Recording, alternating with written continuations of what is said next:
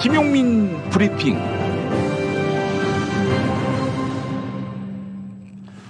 (2020년 8월 10일) 월요일 김용민브리핑입니다. 누차 말씀드렸지만 저는 박원순 서울시장 사건과 관련해 박 시장이 성범죄를 저질렀다고 주장하는 변호사 김재련 씨가 자신이 갖고 있는 증거를 다 내놓아 논란을 종식시켜야 한다고 주장했습니다. 그러나 김재련 씨 등은 박원순 시장에게 온정적인 시각을 갖고 있거나 고소인 심지어 변호사에 대해서 의문을 품거나 증거를 내놔라 이렇게 말하는 것까지 모두 2차 가해라고 주장하고 있습니다. 여기에 조선일보부터 한겨레까지 모든 언론이 동조하면서 김재련 씨는 진실을 몽땅 독점한 정의의 척도가 되고 있습니다. 김재련 씨가 그러는 건 이해가 됩니다. 고소인의 법률 대리인이기 때문입니다. 그러나 한겨레, 경향, 미디어 오늘, 프레시안, 시사인 등 이른바 진보의 명망 매체들도 속절없이 김재련의 입장을 대변하고 있습니다. 김재련 씨 비판을 2차 가해라고 하는 그들의 공통적 패턴이 있습니다.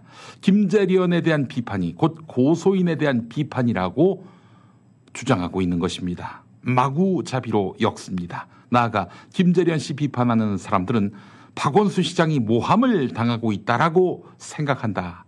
이렇게 판단합니다.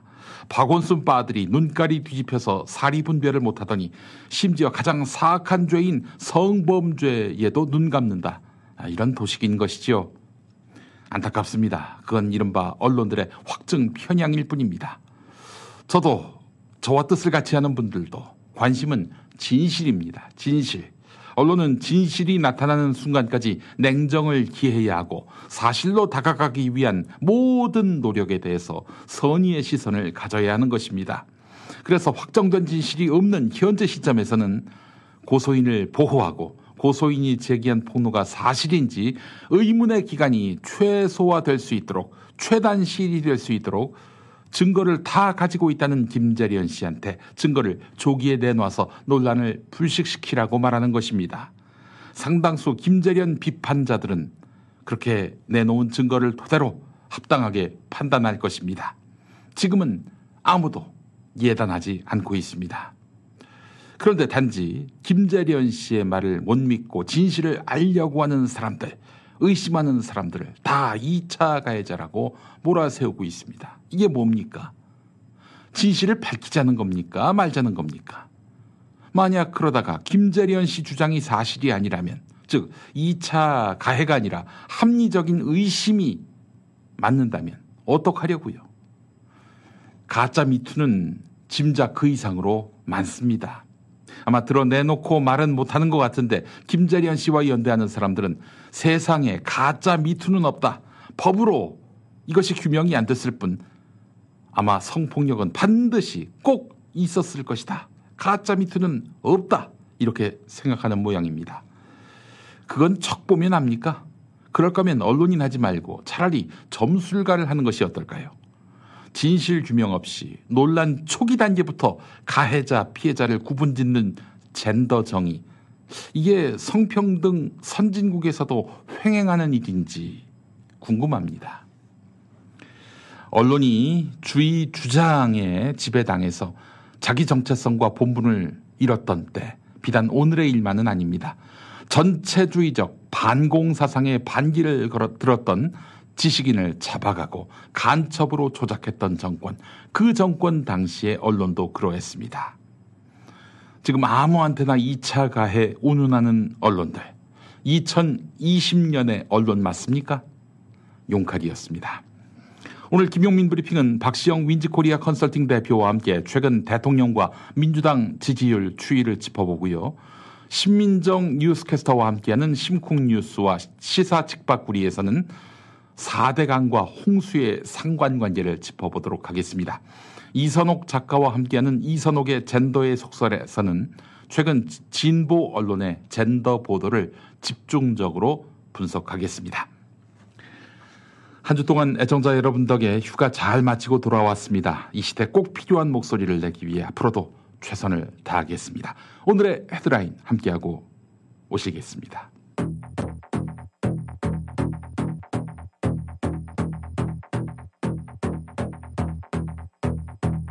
제5호 태풍 장미가 잠시 후 6시가 되기 전 온대 저기압으로 약화할 전망입니다.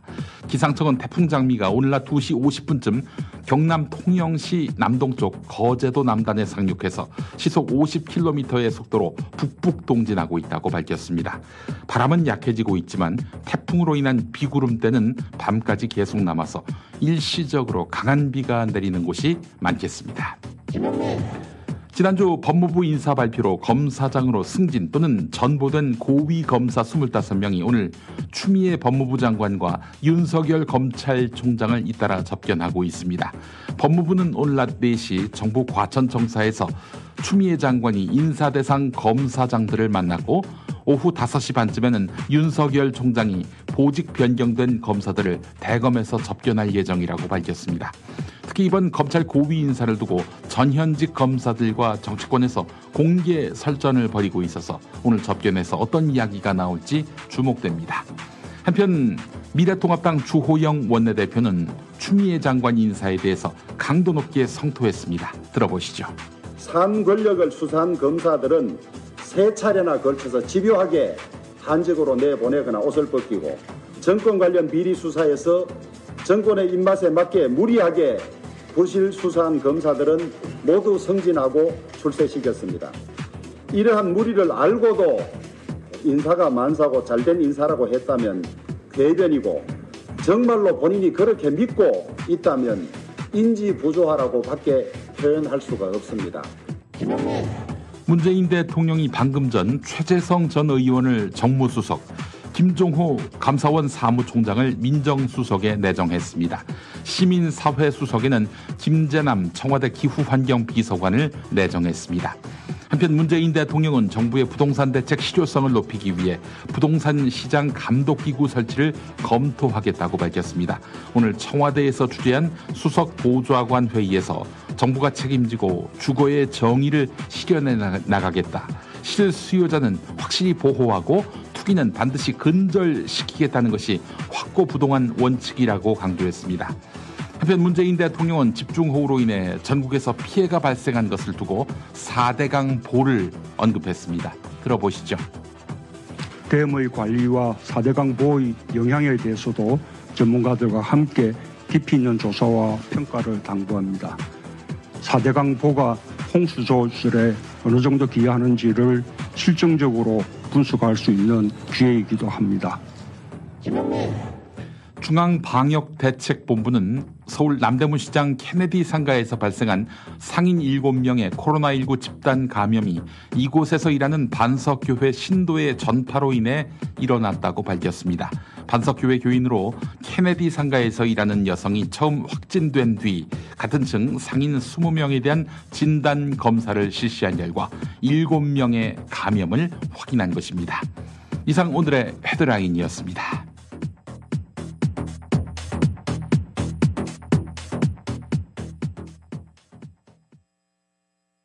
덥고 습한 여름, 슬리퍼와 샌들의 계절이지만 발냄새와 각질 때문에 곤란하신 분들 많으시죠?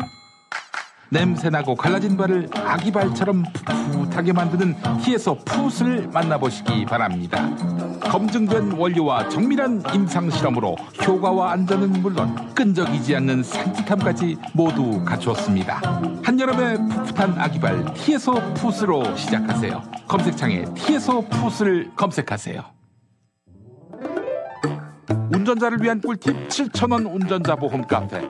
교통사고 형사 합의, 벌금, 변호사 비용은 자동차 보험에서 보장 못합니다. 운전자 상해까지 보장하는 7,000원 운전자 보험 카페.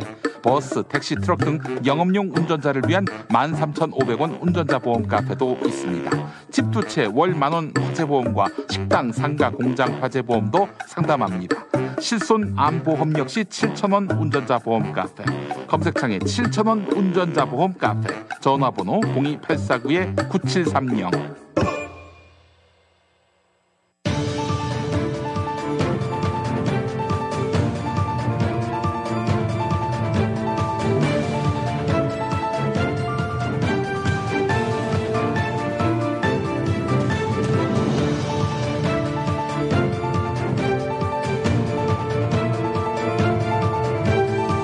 김용민브리핑 월요일 코너 박시영의 촉.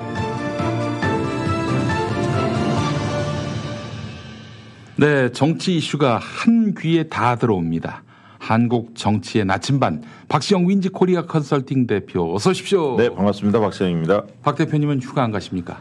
아, 지난주에 월화 예, 다녀왔습니다. 어디로 다녀오셨습니까? 고성에 다녀왔습니다. 고성? 강원도. 아, 강원도 고성. 네. 어디 가셨습니까? 뭐 강원도 고성 주변에 해안가도 다녔고 속초 좀 다니고. 비 구경만 하고 오셨겠네요. 아니요, 비를 잘 피해 다녔습니다. 그래요? 비교적. 오, 예. 일요일 날 출발해서 오. 화요일까지 있었는데 일월은 피해 다녔고요. 네. 화요일 날은 좀 오는 날은 좀 비가 왔었고. 저도 그때 양양에 있었습니다. 양양에 있었습니까? 양양에 있었는데 아이고 정말 비 구경을 유감없이 했습니다. 정말. 그러잖아. 네. 뭐 그래도 그쪽은 좀 다행이지만 지금 뭐 중부 남부 지역은 뭐 아유 글쎄 말이에요. 너무 피해가 커서 너무 죄송하더라고요. 또 그때 예. 휴가 간다는 것 자체가 너무나 큰 호사였다. 네. 이런 생각을 또 해보게 됐고요. 또 태풍까지 올라온다 하니까 네. 걱정이. 태풍은 소멸됐어요. 소멸됐습니까? 사실상. 그렇죠. 큰 피해가 없었기를 바랍니다. 네. 이제 집계 상황을 보질 못해가지고 피해 집계 상황을요. 네. 자, 문재인 대통령 더불어민주당 지지율이 하향세인 것 같습니다. 특히 정당 지지율 같은 경우 미래통합당하고 붙어있는 양상인데 네. 어떻게 봐야 됩니까? 뭐 오늘도 뭐 그 얘기 아침에 뉴스공장에 좀 하고 나왔는데 뉴스공장 듣는 사람들이 많지 않습니다. 아니, 박시영 TV 또 많이 들었어요. 박시영 TV를 보다 제일 많이 네. 시청하지만 그 다음이 김용민 TV입니다. 네. 예. 우리 김용민 TV 많이 애청해 주십시오. 예. 너무너무 좋아하는 프로그램입니다. 뭐 잘 아시겠죠. 이제 뭐 리얼미터 갤럽 조사 방식의 차이는 뭐 많이 알 텐데. 근데 한국갤럽은 좀 차이가 있어요. 그러면 그 한국갤럽은 뭐 12%포인트 차이가 있죠. 37대 25. 네. 그러니까 통합당이 한 5% 올랐지만 네. 여전히 두 자릿수의 네. 격차가 양당 간에 있고요. 지난 총선을 한번 네. 돌아봤을 때 네. 리얼미터가 좀 더 가까웠습니까? 아니면 한국갤럽이 좀 더 가까웠습니까? 투표 결과. 갤럽에서 그러니까 지난번 총선까지도 예. 저희도 많이 해봤었는데 네. ARS로 하되 네. 안심번호 네. 로 조사한 것들이 대부분 적중을 했는데 문제는 뭐였냐면 리얼미터도 마지막에 예. JTBC랑 개표 방송 했었잖아요. 예. 근데 이제 거기에서 제가 그 전날 예. 이택스 대표로 만났거든요. 예, 자문 좀 예. 해달라고 그래서. 네. 그러면 이제 데이터가 나오면 네. 그 데이터를 대부분 신뢰해야 하는데 네. 그놈의 샤이 보수. 샤이 보수를 이게 어느 정도 가중치를 줘야 하느냐. 예. 여기 따라서 많이 춤을 췄어요. 네, 사실은 네. 샤이 보수가 되게 많게는 한 3%포인트 정도였거든요. 통합당 쪽에 숨어 있는 표가. 예. 근데 그거를 뭐 5%, 7% 막 이렇게 높게 잡을수록 다들 이제 틀렸던 거죠. 근데 이제 총선 같은 경우에도 안심번호를 해보면 예. 리얼미터의 방식이 유효한 경우들이 꽤 있었어요. 그래서 이제 옛날에는 전화면접조사 훨씬 정확히 했거든요. 근데 이제 ARS도 많은 한계가 있었지만 안심번호가 도입되면서 네. 정확도가 많이 높아졌는데 문제는 지금 제가 이제 그 엊그제 박시영 TV에서도 그 얘기를 했는데 이 리얼미터 조사에 조금 한계가 있는 게 뭐냐면 리얼미터가 일간 조사를 하잖아요. 매일 조사해요. 예. 이 10몇 년 동안 매일 오후에 조사를 해요. 예를 들면 1시, 2시, 3시에서 되게 3시 때 끝내요. 조사를. 네. 예. 그 얘기는 뭔 얘기냐면 우리가 여론조사할 때 성, 연령, 지역까지는 물어봅니다. 맞춥니다. 쿼터를 맞추는데 뭐 20대, 30대, 40대 이런 식으로 맞추지 않습니까? 뭐 호남권, 뭐 대구, 경북, TK권, PK권 이런 식으로 이제 지역을 권역을 맞추는데 직업이라는 걸 안 맞춥니다. 맞출 수가 없죠. 직업이라는 게 모집단이 정확하게 나와 있는 것도 아니고 그러니까 직업 쿼터가 없기 때문에 낮 시간에 ARS 조사하는 거하고 밤 시간에 ARS 조사하는 거하고 조사 결과치가 다르게 나와요. 그래요. 그걸 이제 흔히들 얘기하는 이제 비표본 오차라고 하는데 그거를 낮 시간과 저녁 시간을 좀 섞어서 해야 합니다. 사실은. 왜냐하면 저녁 시간은 화이트 칼라들이 응답하기 좀 용이하지 않습니까? 퇴근 시간이니까. 그렇습니다. 그리고 이제 집에 있을 때는 근데 이제 낮 시간은 근무하고 있으니까 쉽게 전화를 잘 못 받아요. 근데 이게 선거 국면에 좀 임박하면 선거에 대한 관심이 높아졌기 때문에 그때는 일하고 있어서 살짝 받습니다. 워낙 중요하니까. 잠깐 저 화장실 간다고 하면서 또 받고 이런데 지금 시점은 그런 시점이 아니기 때문에 지금 가뜩이나 이제 정부 정책에 대한 불만이 좀 있지 않습니까? 네, 부동산 네, 문제나 네. 이런 등등이 있기 때문에 진보 측이 좀 전화를 잘 안 받는 것 같아요. 그래서 낮 시간에 주로 조사하는 리얼미터 결과와 예. 공표가 되지는 않았습니다만 뭐 여러 조사들을 저도 보고 있는데 네. 저녁 시간에 주로 하는 ARS 조사 간에 네. 갭이 좀 있어요. 그러니까 그 저녁에 조사하는 거는 민주당에게 좀 더 유리한 결과가 많이 나온다. 나옵니다. 격차 꽤 제법 있습니다. 그러니까 그 대통령 지지율은 좀 비슷한데 양당 지지층 간의 그 격차는 낮 조사하고 밤 조사는 확실히 차이가 납니다. 그래서 특히 이제 이번에 이제 리얼미터는 되게 호남권에서 두 자릿수 이상 높게 나왔거든요. 서울에서는 또 역전되는 결과도 주간 조사에서는 목요일날 발표된 조사에는 그렇게 나오기도 했는데 이제 그런 부분에서 좀 차이가 있다. 그래서 하락세는 분명히 맞지만 그렇게 큰 폭으로 떨어졌냐라고 한다면 저는 지금은 그 생각을 좀 유보하고 싶습니다. 조금 더 지켜봐야 한다. 왜냐하면 또 수에 물난리가 나는 상태에서 이럴 때는 되게 조사를 잘 안 해야 하거든요. 정확한 조사가 이루어지지 않습니다. 그래서 그런 문제들도 있어서 조금 더 지켜봐야 한다. 하락세는 분명하지만 그렇다고 큰 위기에 빠졌고 뭐 통합당은 역전이 될 정도까지 붙었느냐? 저는 그렇게 보지는 않습니다.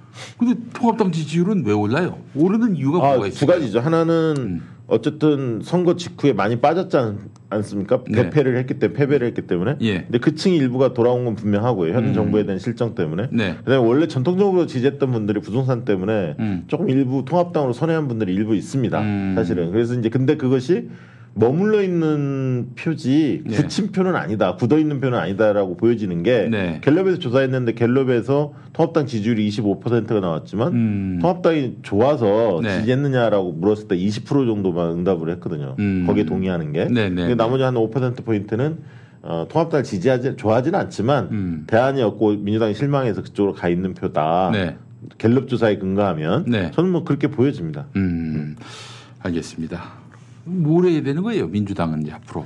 민주당은 지금 이제 약간 사실은 이 개혁 드라이브를 할 때는 말조심을 사실 해야 돼. 태도 문제에 있어서 좀 겸손하면서 경청하는 꼬투리를 좀 덜 줘야죠. 그러면서 섬세하게 가져가야 하고 그다음에 지금 기조 변화 얘기 나오는데 기조 변화를 함부로 하는 게 아닙니다. 그래서 그런 문제에 대해서 오히려 태도 쪽을 바꾸는 게 중요하지. 민생 문제는 물론 통합당하고 협의할 것들이 있죠. 그러나 개혁 과제가 만약에 주춤거리거나 지연되면 또 전통적 지지층과 또 외면당할 수 있기 때문에 잘 판단해야 한다고 생각합니다. 알겠습니다. 방금 나온 보도를 보니까 노영민 대통령 비서실장, 윤도한 국민소통수석, 그리고 김외숙 인사수석은 유임. 정무수석 최재성, 민정수석 김종호 감사원 사무총장, 시민사회수석은 김재남 환경비서관. 이렇게. 당초 예상 최근에 흘러나온 얘기하고 이제 비슷했는데 사실 이제 민정과 정무는 바뀌는 게 거의 확실시 됐었고요. 그다음에 이제 국민소통수석이 바뀌지 않을까. 그래서 뭐 하마평이 오른 분들도 계시고 그랬는데 누가 있었습니까? 뭐 제 이름으로는 얘기는 못 하겠고 찾아보시면 나옵니다. 박시영도 있습니까? 아닙니다. 오해하시면 안 되고. 그랬는데 그래서 최소 세 자리는 바뀔 거다 이렇게 예측을 했는데. 국민소통수석이 유임이 되면서 시민사회 수석이 바뀌었어요. 그 이유 의미를 좀 짚어드리면 정무수석은 원래 당초에 처음에는 강기정 수석 물러난 다음에 박수현 의원 전 의원이 하마평에 오르는 게 사실이었습니다. 그러나 좀 더 그립이 강한 그러니까 좀 더 정치적 감각이나 무게감이 있는 중량감이 있는 사람이 청와대 정무수석을 좀 해야 한다. 임기 후반을 책임지려면 그런 어떤 목소리가 나오면서 최재성 전 의원에 대한 중용 가능성이 계속 흘러나왔죠. 최재성 전 의원의 그 뭐랄까 이빨이 정말 대단하거든요. 기획력하고 추진력, 돌파력 이런 게 상당히 탁월하십니다. 그렇다면은 어떤 변화가 예상될까요? 사실은 지금 총선 이후에 원래 당이 176석 거대 여당이 출범했기 때문에 당이 굉장히 목소리를 많이 낼 수밖에 없거든요, 사실은. 근데 이제 청와대가 지금 부동산 문제나 등등등 여러 가지 기강회의 뭐 이런 등등이 청와대 발은 아니지만 청와대도 물론 이제 부동산과 관련해서 있었죠. 고위공직자들이 솔선수범하지 못하는 뭐 이런 문제에 대해서 사실은 굉장히 쓴소리할 사람들이 좀 필요합니다. 네네. 예, 그런 면에서 최재성 저 개인적으로 보면 전 의원의 기용은 상당히 의미심장하다 이렇게 네. 보여줬고요. 민정수석은 김조원 수석이 최근 이제 집 문제로 도마에 올랐고 김조원 민정수석. 김조원 민정수석이 그러면서 교체가 유력시 됐었고요. 사실 대통령님과는 굉장히 가까운 사이이긴 했지만 그런 부분에 대해서 국민적 비판이 굉장히 컸죠. 그래서 여기에는 대통령 원칙이 있습니다. 네. 검사 출신은 배제하겠다. 비검사 출신에 대해서 찾아라. 이런 어떤 미션이 있었기 때문에 과거 호흡을 맞췄던 참여정부나 문재인 정부에서 호흡을 맞췄던 인사가 유력할 게 아닌가. 그중에 이제 김종호 오늘 신임 수석도 하마평에 있었는데 왜냐하면 이분이 이제 공직기강 비서관을 했거든요. 문재인 정부 때. 그 다음에 이제 감사원 사무총장도 했었고요. 그래서 전체적으로는 대통령님과 호흡도 좀 맞는 분이고 감사원 쪽에서 올해 잔뼈가 굵은 사람이고 비검사 출신이기 때문에 적임자로 내정이 된 것 같고요. 아까 이제 국민소통 수석이 유임이 되면서 시민사회 수석이 지금 바뀌었는데 김재남 전 의원은 정의당 수석입니다. 그리고 이제 기후환경 비서관이고 과거에 이제 녹색연합에 몸담으면서 그 환경운동에 대해서 굉장히 적극적으로 했던 초창기 멤버인데 결국은 이제 기후 문제와 관련해서 최근에 심각하기 때문에 시민사회 영역 중에서도 그런 환경 문제, 기후 문제에 대해서 대통령이 또 그린 뉴딜에 대한 방침을 내렸기 때문에 중요하게 그걸 드라이브를 걸겠다. 이러면 좀 시민사회의 또 역할이 굉장히 필요합니다. 그래서 이제 그쪽에 뭔가 무게중심을 둔 게 아닌가 이렇게 추정이 됩니다. 그리고 노영민 실장은 당분간은 유임할 것 같아요. 왜냐하면 수석들이 이게 셋을 교체하면 실장까지 교체하면 이게 산으로 갑니다. 그래서 당분간 호흡을 맞추면서 안정화시키면서 몇 개월은 이 체제로 가다가 결국은 뭐 연말 이전에 비서실장도 오래 되셨거든요. 사실은 많이 굉장히 힘듭니다. 비서실장이라는 직위 자체가. 그래서 연말 이전에는 교체되지 않을까, 순차적으로 가지 않을까 그렇게 예상을 해봅니다. 네, 그 노영민 실장하고 김조원 수석 사이의 갈등설 오늘 중앙일보가 보도하던데요. 중앙일보 얘기는 별로 그렇게 신뢰할 만한 얘기는 아닌데. 그래서 저도 뭐 그 내막은 모르겠으나 어쨌든 뭐 집 관련해서 약간의 그런 건 있을 수는 있다고 보여집니다. 오늘 뭐 수부회에 김조원 수석이 뭐 참석 안 했다 뭐 이런 보도도 있던데요. 근데 그런 측면에서 본다면 약간 의견 차이를 크게 침소봉대하지 않았을까 그런 생각도 좀 들어봅니다. 중앙일보는 크게 참고하지 않아도 된다 이 말씀입니까? 저 개인적으로 그렇게 생각하고 있습니다. 김용민 앵커께서는 어떻게 생각하는지 모르겠어요. 저는 중앙일보를 모르고요. 종양일보는 어디서 많이 들어봤습니다. 종양일보는. 알겠습니다. 그래요. 어떤 청와대가 또 심기일전해가지고 대통령 잘 보조하고. 저는 뭐 그런 측면에서 일부에서 문책성 인사 얘기하면서 적절한 거냐, 오히려 기름을 붓는 거 아니냐, 지지율이 빠졌는데 뭐 이런 얘기 하던데 저는 개인적으로 필요했던 인사 시점이었다. 쇄신의 필요성이 있었고요. 객관적으로 보면. 그다음에 총선 이후에 했어야 할 타이밍인데 조금 더 길어졌고 최근에 이제 부동산 문제 등등 악재들이 있기 때문에 한번 좀 바꿔줄 타이밍이었다 이렇게 보여집니다. 알겠습니다. 김조원 민정수석이 작년에 그 조국 전 법무부 장관이 검찰에 털릴 때 이건 누가 봐도 대통령에 대한 모반인데 윤석열의 모반인데 뭐하고 계시나 도대체.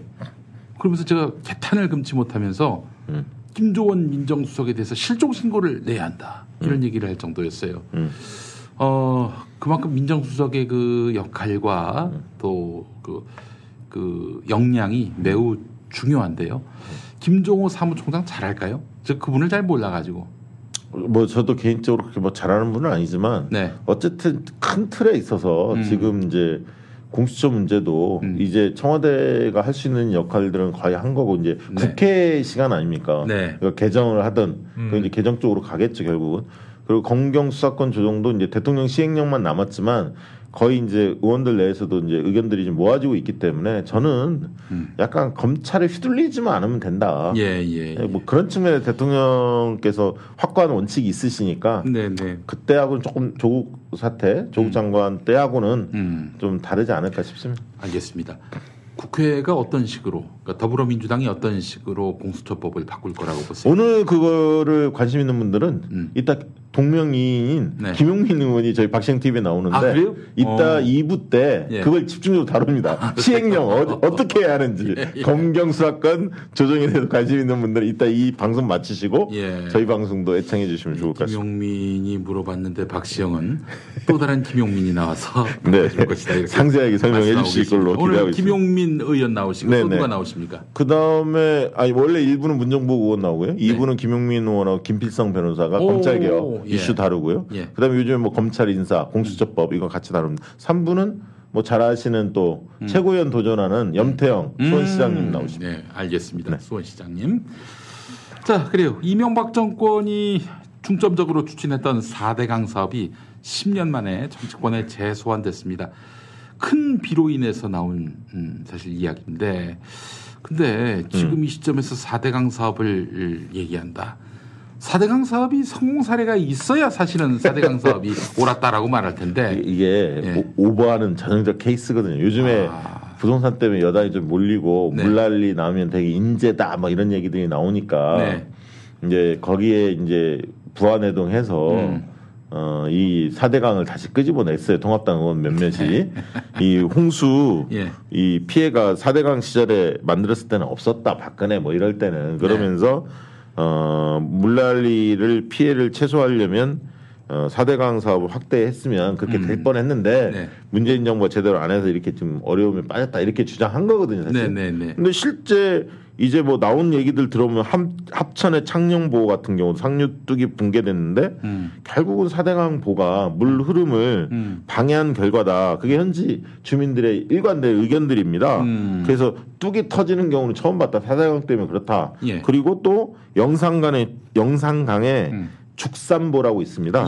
거기도 똑같은 현상이 죽산보가 생기다 보니까 문평천이 제방이 일부가 붕괴되는 그것도 이제 물 흐름을 방해해서 결국은 이게 많은 비가 내려왔을 때 터진 거다. 그렇게 지금 현지 주민들이 아니 그러니까요. 4대강 사업을 한 강에서 이런 사태가 발생했는데 4대강이 옳았다. 이런 얘기를 어떻게 할 수가 있는 건지 모르겠어요. 그리고 이제 김종인 비대위원장은 뭐 섬진강이 빠진 것이 잘못됐다. 4대강 사업에 그러면서 산사태 난 것이 태양광의 난개발 때문이다. 뭐 이렇게 또 주장도 했습니다. 그러면서 이제 여당에서는 수해마저 그 정치 이슈로 이용하는 거냐. 좀 역공을 좀 취하고 있고요. 정부 비난 소재로 삼아서는 안 된다. 얘기를 했는데 결국 이 부분은 전략적으로 통합당이 좀 미스인 것 같아요. 왜냐하면 4대강에 대한 4대강이 도마 위에 오르면 오를수록 사람들에게 회자되면 회자될수록 4대강에 대한 평가는 아주 안 좋지 않습니까? 우리가 보고 느낀 게 있는데요. 그렇습니다. 그래서 지금도 돈이 어마어마하게 들어가고 있죠. 매년. 유지하느라고. 폭파시켜버리면 상관이 없을 텐데. 그래요. 참 안타깝고요.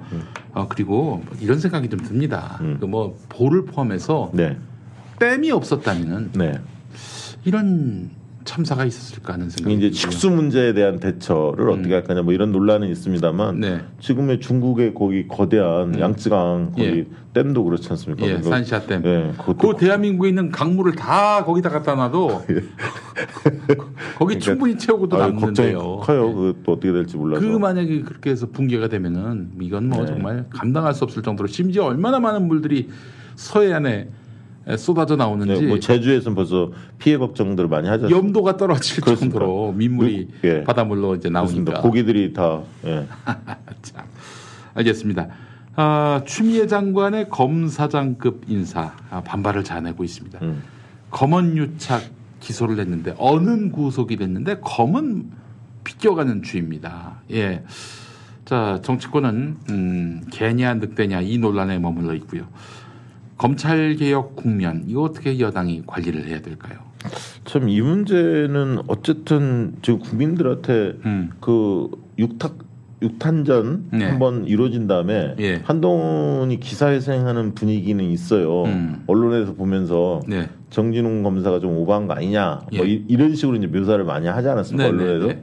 근데 이제 진실은 뭐 조금 더 지켜봐야겠습니다. 어쨌든 한동훈 검사장이 계속적으로 증거를 지금 제출을 안 하고 수사에 대해서 소극적으로 나오고 있잖아요. 네. 비밀번호를 알려주지 않는다는 거 아닙니까? 핸드폰. 예. 그러다 보니까 이제 제대로 소환 조사가 이루어지지 않고 그 증거에 대해서 이게 판단하기 어려운 그러다 보니까 조금 지지부진한 듯한데 이번에 이성윤 중앙지검장이 그 승진을 안 하고 그대로 이제 유임했지 않습니까? 그 얘기는 결국 추 장관이 이 문제에 대해서 명확하게 마무리해라 라고 미션을 준 게 아닌가 싶어요. 세간의 의혹이 있는 거. 근데 한동안 지금 이제 특검으로 갈 가능성도 거론이 돼요.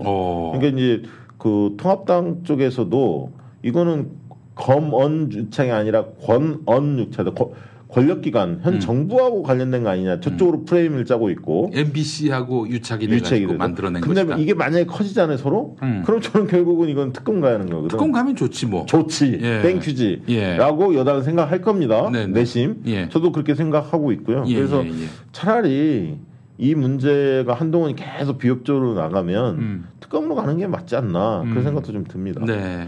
그리고 여기 뭐 또 김남국 의원이 소환이 됐는데 어제 전화가 왔더라고 김남국 의원이 요즘에 당의 지지율이 빠지고 뭐 이런 등등해서 걱정이 태산 같아서 어제 전화 왔던데 어떻게 대응해야 하느냐 그래서 김남국 의원이 또 무슨 말 했나를 검색을 해봤더니 뭐 김용 의원하고 그 저기 김웅이구나 애완용 검사 뭐 이러면서 한번 설전을 벌였던데 윤리특위 쪽으로 이걸 가져가느냐 많이 열받아 했더라고요 김남국 의원이 너무 말도 안 되는 주장들을 하고 있으니까 김웅 의원이 그래서 이제 조금 차분하게 접근을 하자라고 조언을 하긴 했습니다만 어쨌든 지금 이문정 검사도 가담했어요. 이 논란에 참전을 했습니다.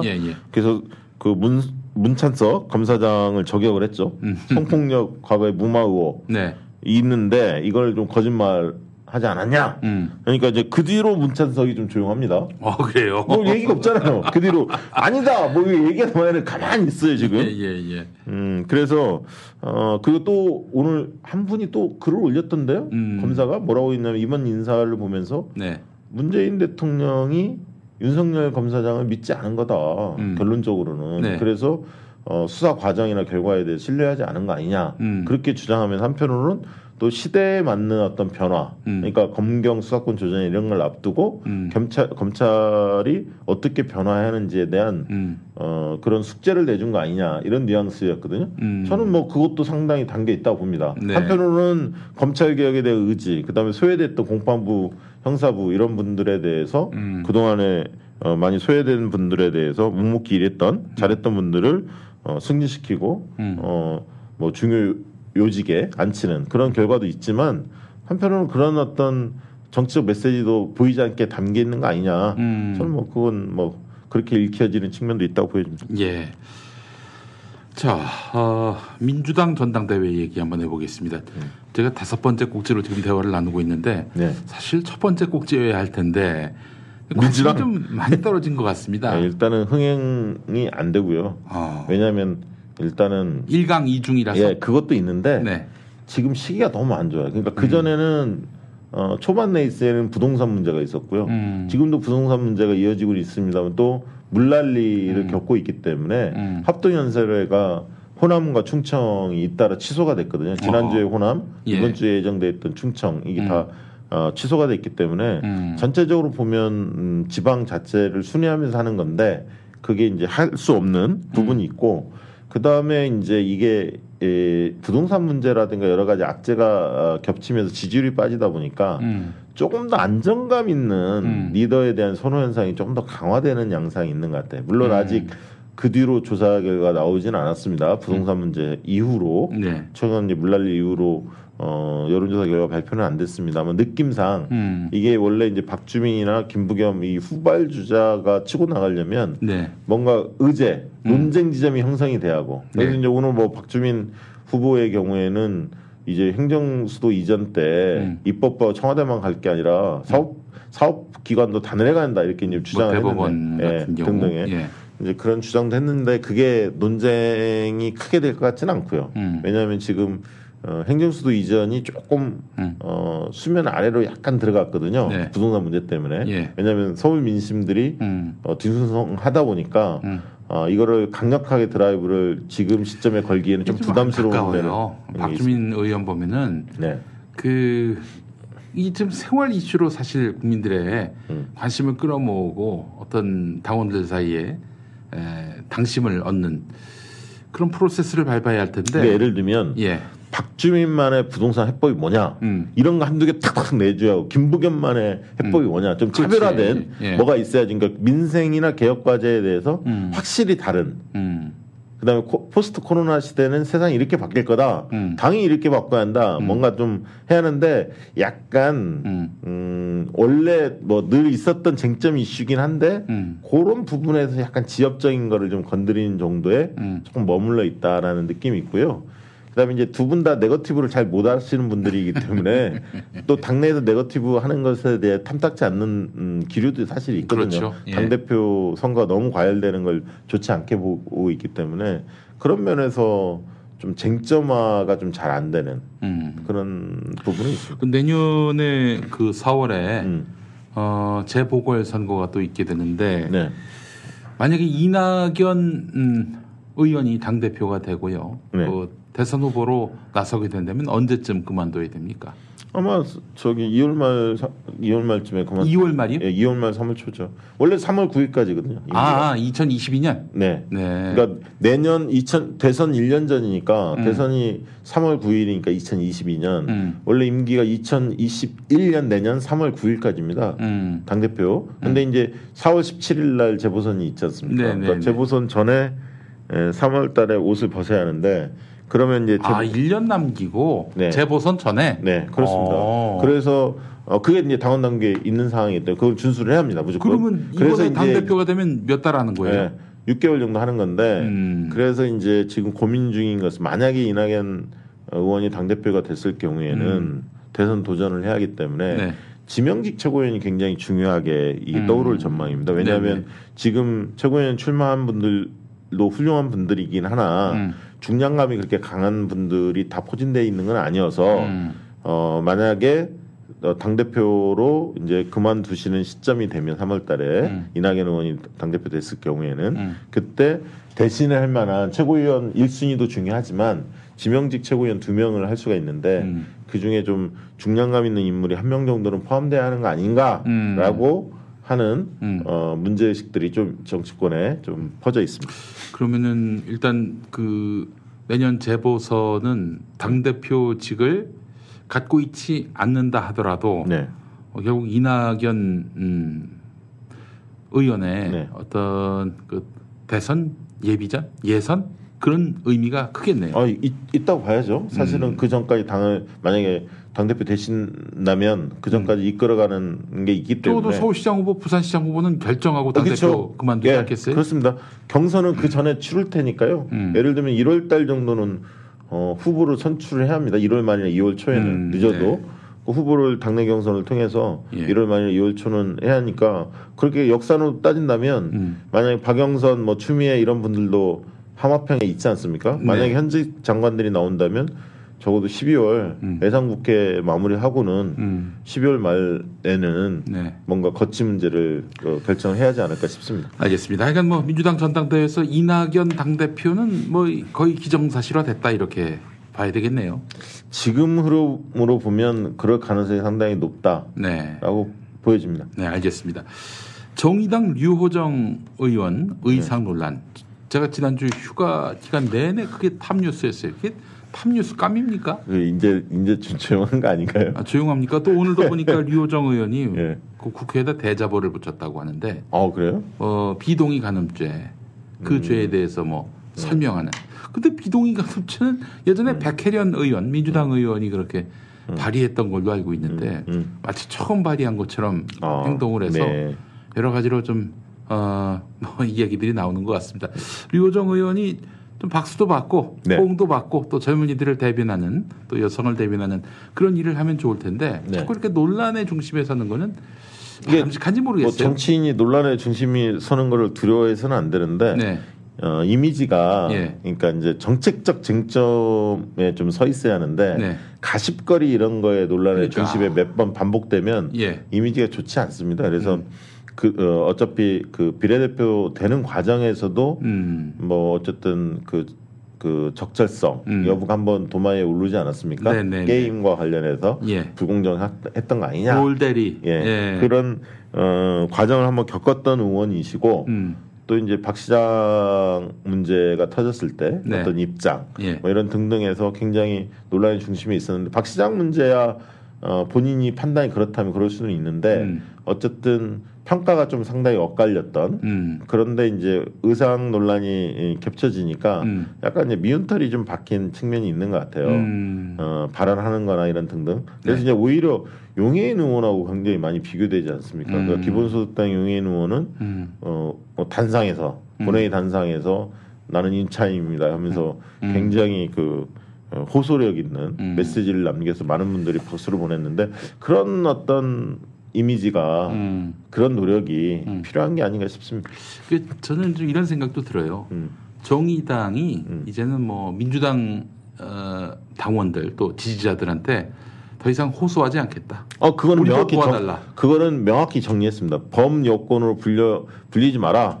우리는 진보 정당이고 진보 야당으로 불러라. 네. 이렇게 이제 입장 정리를 했기 때문에 사안에 따라서 정부 정책이나 뭐 방향에 대해서 입장은 뭐 다르겠으나 과거처럼 무조건 민주당을 상대적으로 뭐 예를 들면 형제 정당 비슷하게 네. 바라봤던 것은 과거와는 조금 다른 길로 이제는 확실히 야당의 길로 가겠다. 네. 예. 근데 그 전략이 어떻게 적절하다고 보십니까? 아니면은 장내 정의당의 외연 확장에 도움이 된다고 보십니까? 그거는 솔직히 얘기하면 어떻게 하느냐에 따라 정말 다를 것 같은데요. 네. 그러니까 이제 3분의 1 정도는 떨어져 나간 거죠. 왜냐하면 적어도 제가 볼 때 30%에서 40%는 선거 때 늘 민주당도 좋아하면서 정의당도 좋아하는 동시 호감층이 비례대표에서는 정의당을 지지해 줬거든요. 근데 이제 지난번 선거 때부터 좀 바뀐 거죠. 네. 왜냐하면 비례연합정당 논란이 거치면서 심상정 대표가 그 부분에 대한 참여를 거부하면서 네. 굉장히 이제 양당 지지층 간에 예. 감정이 격화되지 않았습니까? 그러면서 이제 그 현상이 없어졌는데 네. 그러다 보니까 지난번 정의당이 굉장히 원래는 10%까지도 기대했었는데 네. 굉장히 지지율이 낮았죠. 그러면서 이제 의석 6석밖에 가져가지 못했는데 네. 그러니까 비례 5석 있죠. 지역구 예. 1석 이렇게 가져갈 수밖에 없는 그런 상황이 몰렸는데 어쨌든 만약에 차별화를 한다면 그 층은 돌아오기 어렵겠지만 포섭하기 어렵겠지만 또 다른 시장인 그 민주당을 좋아하지 않지만 약간 이제 무당파적인 성격이 있거나 이런 분들 젊은층들 이런 분들을 공략해서 새로운 시장을 열겠다. 그 시장이 없는 건 아닙니다. 분명히 민주당한테 실망해서 20, 30대가 빠져나간 층들은 분명히 있거든요. 그러나 정의당이 그걸 잡을 수 있느냐는 별개의 문제고 문제다. 그거는 이제 굉장히 노력을 해야 하는 거죠. 지금 뭐 민주당과의 차별점으로 젠더 이슈를 두는 것 같아요. 네. 젠더 이슈를 또 상정한 것 같아요. 네. 이 부분은 글쎄 민주당하고 결을 달리하는. 네. 그거는 일부는 가져갈 수 있지만 그 이슈만 갖고는 어렵다. 왜냐하면 20대 남자, 30대 남자 중에서 민주당에게 실망해서 약간 빠져나간 분들은 네. 그런 젠더 이슈에 대해서는 또 다른 생각이거든요. 그래서 이제 그 층을 포괄하기는 한계가 있다. 그런 생각이 듭니다. 네. 참 제가 봤을 때는 어차피 이제는 더 이상 민주당의 덕을 보지 않겠다. 한 그늘 아래 있지 않겠다. 이런 의지는 그러니까, 분명히 보이는데 예. 근데 그렇게 해서 밖으로 나갔는데 이게 이득을 볼지 손해를 볼지 제가 봤을 때는 이득이 그리 없어 보이는데. 그러니까 다음 재보선의 서울시장 네. 선거에 네. 후보 내지 않겠습니까? 당연히 낼 거고요. 정의당에서. 대선에도 후보도 낼 것입니다. 당연히 대선에서 후보 낼 거고. 그래서 네. 그런 측면을 본다면 이제 총선이 아니기 때문에 네. 지방선거도 앞으로 지방선거가 아니기 때문에 재보선하고 대선을 본다면 네. 독자성을 더 강화하는 쪽으로 나가려고 할 겁니다. 그러면 이제 과거 오세훈 한명숙 때 그 아슬아슬한 표차도 있었지 않습니까? 네. 여러 가지 많은 분들의 생각이 복잡해질 텐데. 근데 그땐 노회찬이 있었으니까 고민을 하고 또 고민을 하고 걱정을 했지만. 아니 그러니까 모르죠. 노회찬 같은 정치인이 있어야 말이죠. 근데 지금 이제 그런 정도의 중량감 있는 인물을 낼 수 있을지는 모르겠습니다만 잘 보이지는 않죠. 현재까지는 그렇습니다. 안 보입니다. 보이지 않아요. 답답합니다. 잘 돼야 할 텐데. 네. 예. 자, 박시영 윈즈코리아 컨설팅 대표와 함께했습니다. 말씀 잘 들었습니다. 네, 감사합니다.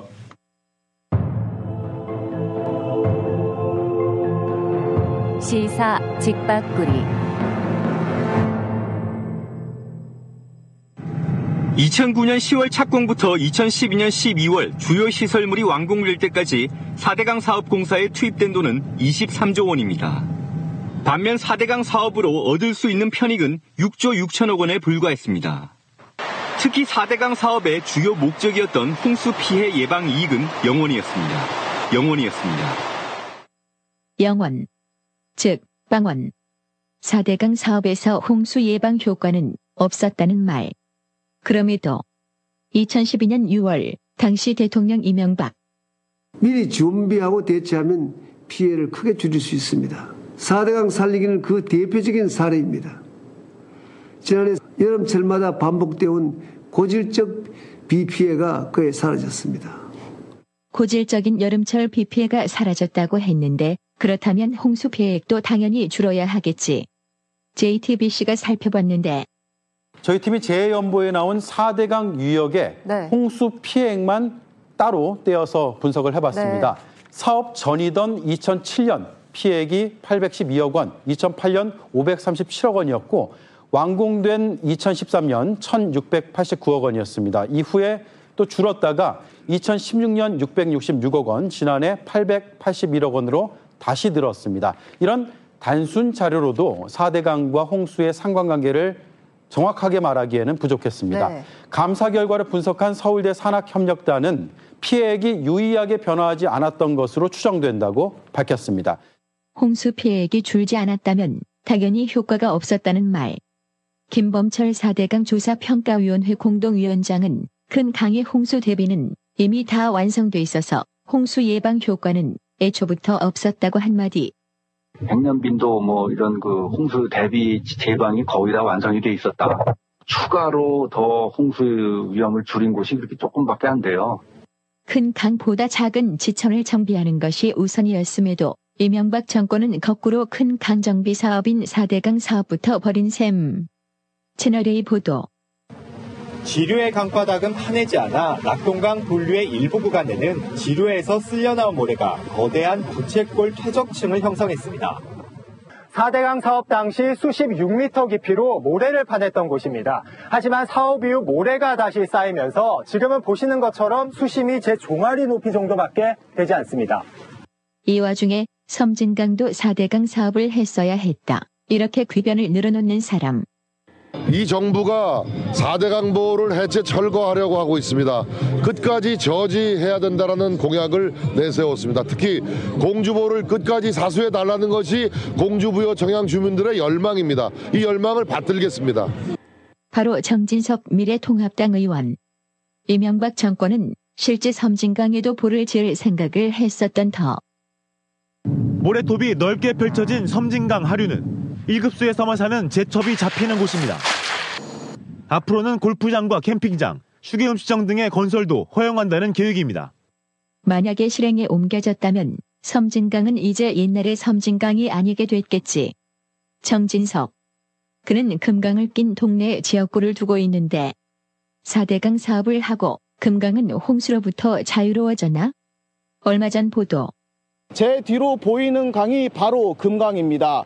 많은 비로 강물이 불어나면서 누런 흙탕물로 변한 것을 확인할 수 있습니다. 충남 공주에 시간당 30mm 가까운 비가 내리면서 이곳 공주보도 수문을 열고 초당 600톤가량의 물을 흘려보내고 있습니다. 이미 세종보는 폭삭 침수됐고 4대강 사업 이후에도 금강의 지천은 홍수의 몸살을 앓았던 터. 2017년 보도. 4대강 중 하나인 금강에 만들어진 세종보입니다. 물이 불어나자 그제 낮부터 수문을 모두 열었습니다. 백제보와 공주보도 뒤따라 수문을 열었습니다. 하지만 인근 지천의 범람을 막지는 못했습니다. 세종보 위쪽에 있는 미호천 일대는 모두 물에 잠겼습니다. 정진석. 그가 2016년 여당 원내대표일 때 농림부 장관 해임안을 막기 위해 나서면서 했던 말. 우리도 밥 못 먹었어요. 아니 김밥 먹을 시간이라도 줘야지. 물난리로 국민들 심란할 때 헛소리하지 말고 김밥이나 드심이 어떨지.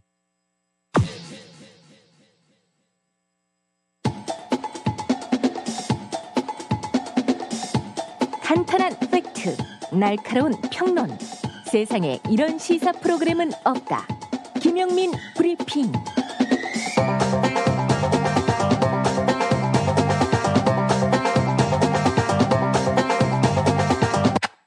잠깐, 저기 손 드신 분, 뭐가 궁금하시죠? 너 이름이 뭐지? 네, 휴가 다녀온 김용민입니다. 네, 5시 55분 지나고 있네요. 자, 김용민 브리핑 도와주시는 분들 만나보겠습니다. 먼저 코업입니다.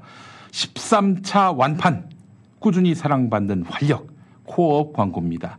코업이 13차 완판 기념으로 많은 요청이 있었던 모두 증정 세트를 출시했습니다. 코업 2+1을 구매하시는 모든 분들께 특허받은 숙취 해소 기억 안내를 드립니다. 활력과 숙취 해소를 한 번에 받아가세요. 코업은 페루산 마카와 멀티비타민 그리고 아연이 활력과 면역을 한 번에 책임집니다. 꾸준히 사랑받는 이유가 있습니다. 먹은 날과 안 먹은 날의 차이를 직접 느껴보시기 바랍니다. 하루 900원도 안 되는 금액에 특허받은 숙취 해소까지 드립니다. 김용민닷컴과 포털에 코업을 검색하시기 바랍니다. 다음 디아페 비누입니다. 디아페 비누 김용민닷컴에서 정말 많은 분들이 찾는 상품입니다. 디아페 비누는 습진이나 가려움증, 땀띠, 모낭충, 여드름 등으로 고민인 분들 꼭 한번 써보시기 바랍니다. 유황의 살균 효과와 제주도산 마유의 보습 효과가 놀라운 결과를 만들 것입니다. 저 김용민도 샤워할 때 머리 감을 때 디아페 비누를 사용합니다. 써본 분들은 대부분 후회하고 계세요. 진작 쓸걸 하고 말이죠. 비누의 끝판왕 디아페 비누를 김용민닷컴에서 만나보시기 바라겠습니다. 자, 다음은 바디로직입니다. 몸의 중심인 골반을 바로잡는 바디로직. 이제 김용민닷컴에서도 만나보실 수 있습니다. 가장 쉽고 가장 간단한 골반 교정 바디로직이 도와드립니다. 대부분 처음에는 그 효과를 의심하는데 한번 경험한 후에는 완전 반응이 달라집니다. 그만큼 착용 후 허리 통증이 줄었다는 이야기인데요. 바디로직 홈페이지에 올라오는 구매 후기들을 확인해 보시기 바랍니다. 정말 놀라운 얘기들이 많이 있습니다. 효과가 없을 경우 100% 환불을 보장할 만큼 제품 자신감도 대단합니다. 검색창에서 바디로직을 검색해 주시거나 김용민닷컴에서 구매하실 수 있습니다. 자, 김용민 브리핑 함께하고 계세요.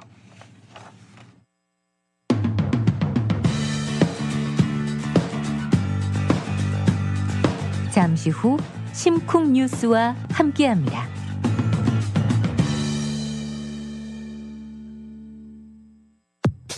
다이어트도 건강도 맛도 포기할 수 없다. 비타샵 그린 스무디 다이어트.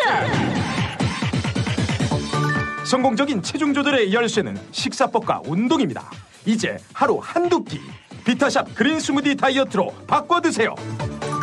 비타샵 그린 스무디 다이어트는 동결 건조한 수십 가지 국내산 채소 곡물과 3가지 단백질, 비타민, 미네랄, 식이섬유로 만든 맛있고 건강한 체중 조절용 조제식품입니다. 1522-6648 혹은 비타샵을 검색해주세요. 화장실에서 고통받는 분들 원기소 장건강 365 기억하세요. 하루 2회 한 포씩이면 매일 아침 배변의 쾌락을 경험하실 수 있습니다. 주 원료인 차전자 피의 불용성 식이섬유가 배변 활동에 도움을 주며 콜레스테롤 개선에도 도움을 줍니다. 중요한 건 가격. 인터넷 최저가 36,000원이지만 김용민닷컴은 만원이 저렴한 26,000원. 화장실 끝판왕 원기소 장건강 365를 김용민닷컴에서 압도적 최저가에 만나보세요. 왜 탈모엔 아무것도 효과가 없을까요? 그건 바로 모근 파괴의 원인 DHT 호르몬을 잡아야 하는데 이것저것 써보다가 모낭까지 없어진 겁니다. 여성도 남성 호르몬 증가로 생깁니다. 특허청 탈모 검색하면 2,000개나 나오지만 DHT 5알파 환원 효소 억제 남성 120명 임상 결과 83%는 전 세계에서 저희 모낭 영양제뿐입니다. 이미 탈모약 쓰는 분, 모발 이식하신 분도 호르몬 부작용 없이 2배 효과고요. 가는 머리 두피 트러블엔 뿌리 깊은 샴푸, 머리숱이 적어졌다면 모낭 영양제 스프레이 18,000원 환불 보장입니다. 1566-7871 뿌리 깊은 샴푸로 검색하세요.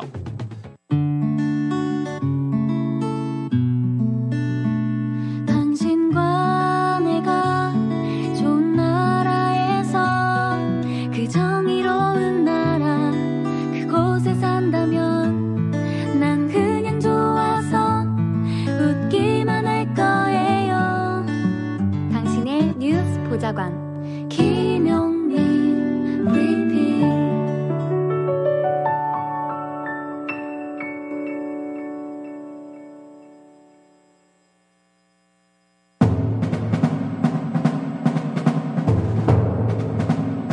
심쿵 뉴스.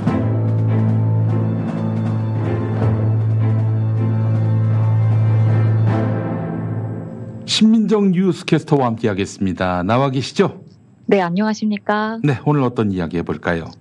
네, 계속되는 폭우로 홍수 피해가 잇따르고 있는데요. 네. 이 섬진강, 영산강, 낙동강 주변이 다 피해를 입었습니다. 네. 이번 홍수에 4대강이 어떤 역할을 했느냐, 갑론을박이 벌어지고 있는데요. 4대강과 홍수의 관계 살펴보겠습니다. 네. 자, 피해가 심각한데 어느 정도 피해가 났는지 우선 한번 좀 짚어볼까요? 일단 이번 주말 폭우로 남부지방의 큰 강들이 범람하고 뚝이 무너져 내렸습니다. 이 영산강의 경우 문평천이 범람하면서 영산강 죽산보 인근 논의 160만 평이 지금 사흘째 물속에 잠겨 있는 상태고요. 섬진강의 서시천 쪽 제방이 무너지면서 구례도 물바다가 된 상태입니다. 아, 그래요. 낙동강도 큰 피해를 입었는데요. 경남 창녕에 있는 낙동강의 합천 창녕보 뚝이 무너지면서 일대 마을이 물에 잠겼고 또 네. 도로가 끊기면서 마을이 고립되기도 했습니다. 그래요. YTN이 오보를 냈어요. 영산강에서 방류를 했더니 섬진강에 구례가 물에 잠겼다. 아니 영산강하고 섬진강은 물이 한 방울도 섞이지 않는데 말이죠. 어떻게 그런 오보가 났는지 참. 그러니까 지금 영산강도 그렇고 섬진강도 그렇고 큰 피해를 입었다는 얘기인데 지금 영산강 같은 경우 죽산보 인근 논 160만 평이 사흘째 물속에 잠겨 있다는 보도를 봤어요. 네, 이 침수 지역 농민의 상당수가 이 죽산보 설치 이후로 강물의 흐름에 문제가 생겼다고 호소합니다. 네. 원래는 강의 지천들이 강으로 합류되면서 강을 따라서 잘 흘러 내려가야 되는데 네네. 이 강을 가로막고 보를 설치하게 되면 강물의 흐름이 막히고 수위가 높아집니다. 네. 이 영산강의 경우에도 영산강을 가로막고 설치한 죽산보가 강물의 흐름을 가로막았고 또 수위를 급격하게 높였습니다. 결국 이 문평천 같은 지천에서 이제 강물이 합류됐을 때 흘러 내려가는 것이 아니라 오히려 문평천으로 지천으로 강물이 역류하게 됐고 역류를 했어요. 예. 제방이 무너지면서 마을이 침수되게 된 겁니다. 네. 농민들은 이 보설치 이후에 강물의 흐름이 문제가 생겼다고 끊임없이 문제를 호소했고 또 문평천의 뚝을 높여야 한다라고 요구했지만 계속 외면당했다라고 하면서 네. 이것은 인재다라고 입을 모았습니다. 아, 그래요. 이 사실은 영산강에 4대강 사업이 이루어지게 된 것인데 어떻게 이런 홍수가 발생할 수 있는지. 아니 홍수 예방 때문에 4대강 사업한다라고 분명히 MB가 자기 입으로 얘기했는데 말이죠. 자, 그런데 말이죠. 섬진강도 물난리가 났습니다. 이를 두고 정진석 미래통합당 의원이 4대강 사업이 없었으면은 이번에 어쩔 뻔했느냐. 섬진강도 이 4대강 사업을 했어야 했다. 이런 식으로 얘기를 하고 있는데 아니 영산강에서 물난리가 났는데 이게 웬 소리예요 이게? 일단 잘 모르고 하시는 말씀 같은데요. 네. 섬진강의 물난리 원인은 이 영산강하고 다릅니다. 이 영산강처럼 강이 범람을 해서 뚝이 무너진 것이 아니라 이 제방도로로 이용되고 있는 뚝, 이 제방이 관리가 제대로 되지 않아서 뚝이 먼저 무너지고 나서 물이 유입이 된 것으로 원인이 밝혀졌습니다. 네. 그러니까 구례나 하덕궁 쪽의 주민들은 섬진강 댐이 예측할 수 없는 물의 양을 방류했기 때문에 이렇게 물이 찬 것이다라고 지적하고 있는데요. 이 전문가인 박창근 교수가 이 섬진강의 경우는 하류 지역에 댐을 만들어 놓고도 댐이 제 역할을 못했기 때문에 피해가 컸다라고 얘기합니다. 이게 무슨 얘기냐면 네. 섬진강 댐을 관리하는 기관이 3개입니다. 수자원공사, 농어촌공사 그리고 한국전력공사로부터 분리된 한수원 이 3곳이 섬진강 댐을 관리하고 있는데요. 아, 그렇군요. 네, 농어촌공사 같은 경우는 농업용수를 확보하려고 물을 채우고 한수원 같은 경우는 발전 용수를 확보하려고 물을 채웁니다. 그러면 댐의 물이 필요 이상으로 채워지게 되는 겁니다. 네. 그러니까 댐이 비워져 있을 때 이런 예. 큰 비가 오면 물을 저장해서 하류 지역의 홍수를 막는 데 효과를 낼 수 있지만 네. 이미 필요 이상의 물이 댐에 채워져 있으니까 큰 비가 와도 무리한 방류를 할 수밖에 없었던 겁니다. 아하. 수자원공사와 농어촌공사, 이 한수원의 이 기관 간의 이기주의가 섬진강 댐의 정교한 관리를 해쳤다. 그래서 홍수 피해를 막지 못한 것이다라고 박창근 교수는 지적합니다. 네.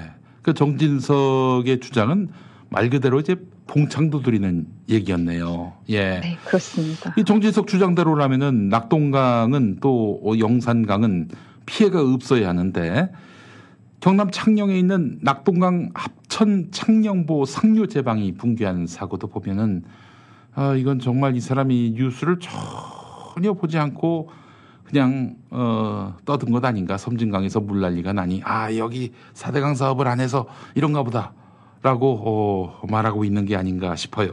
예. 오히려 이 정진석 의원과는 반대로 이 전문가들은 이 낙동강 뚝이 무너진 것이 4대강 사업 때문이다라고 분석합니다. 그래요. 네, 보가 설치됐고 이 보가 설치되어서 수문을 아무리 열어도 이 보 자체가 가진 그 기능 때문에 물 흐름을 지장을 주고 결국 이 낙동강 본류의 뚝이 이 높아진 수압을 견디지 못하게 된 것이다 라고 분석하는데요. 만약에 보가 지어지지 않았더라면 네. 물 흐름이 이렇게까지 방해받지 않았을 것이다 라는 분석인 겁니다. 글쎄 말이에요. 예. 또 파이핑 현상이라는 것을 문제로 지적하는데요.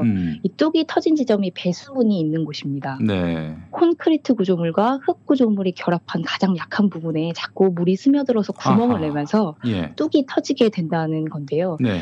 그런데 이 파이핑 현상은 보를 설치하면서 높아진 수압에 의해서 더 가속화가 됩니다. 그러니까 결국에 보가 없었더라면 수압 상승으로 인한 파이핑 현상이 나타나지 않았을 거고 뚝이 터지는 일은 없었을 거라는 겁니다. 네, 그래요.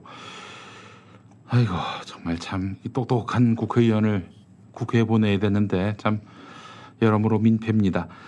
홍수를 예방한다면서 22조를 쏟아부은 게 바로 4대강 사업 아니겠습니까? 과거 2차례에 걸쳐서 감사원이 조사했을 때도 홍수에는 효과가 없다. 이렇게 또 그 조사 결과가 나온 바 있었는데 말이죠. 2013년과 2018년 2차례에 걸쳐서 이 4대강 사업에 대한 감사가 있었습니다. 네. 이 결과를 살펴보면 2차례 다 4대강 사업이 홍수 예방에 효과가 없다고 분석했습니다. 네. 이 홍수가 지류를 중심으로 발생하는 반면 4대강 사업은 강 본류에만 집중됐기 때문에 효과가 없다는 건데요. 네네.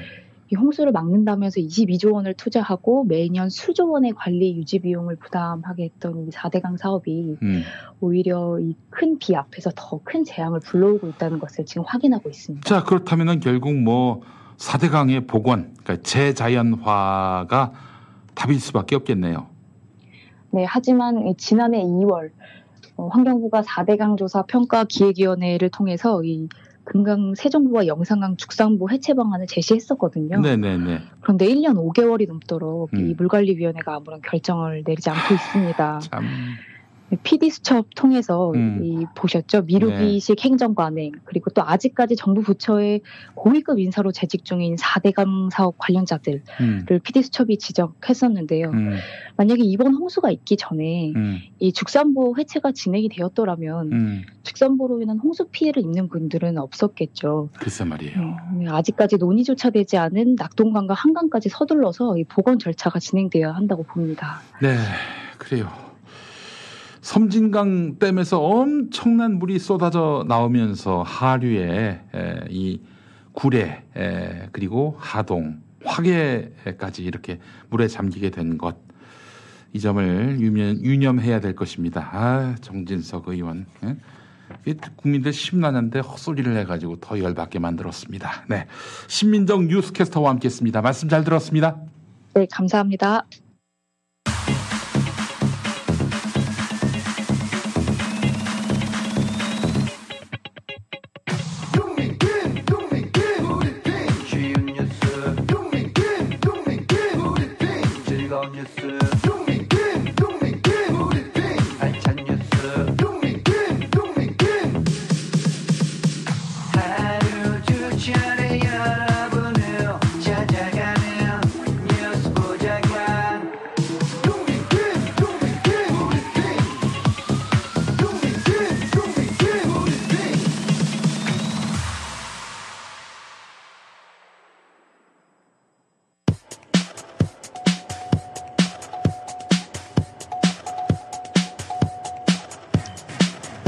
뉴스 에피타이저입니다. 홈쇼핑 채널이 허위 정보를 통해서 시청자를 기만하는 내용의 방송을 내보낸 것과 관련해 방송통신심의위원회로부터 가장 많이 법정 제재를 받은 것으로 나타났습니다.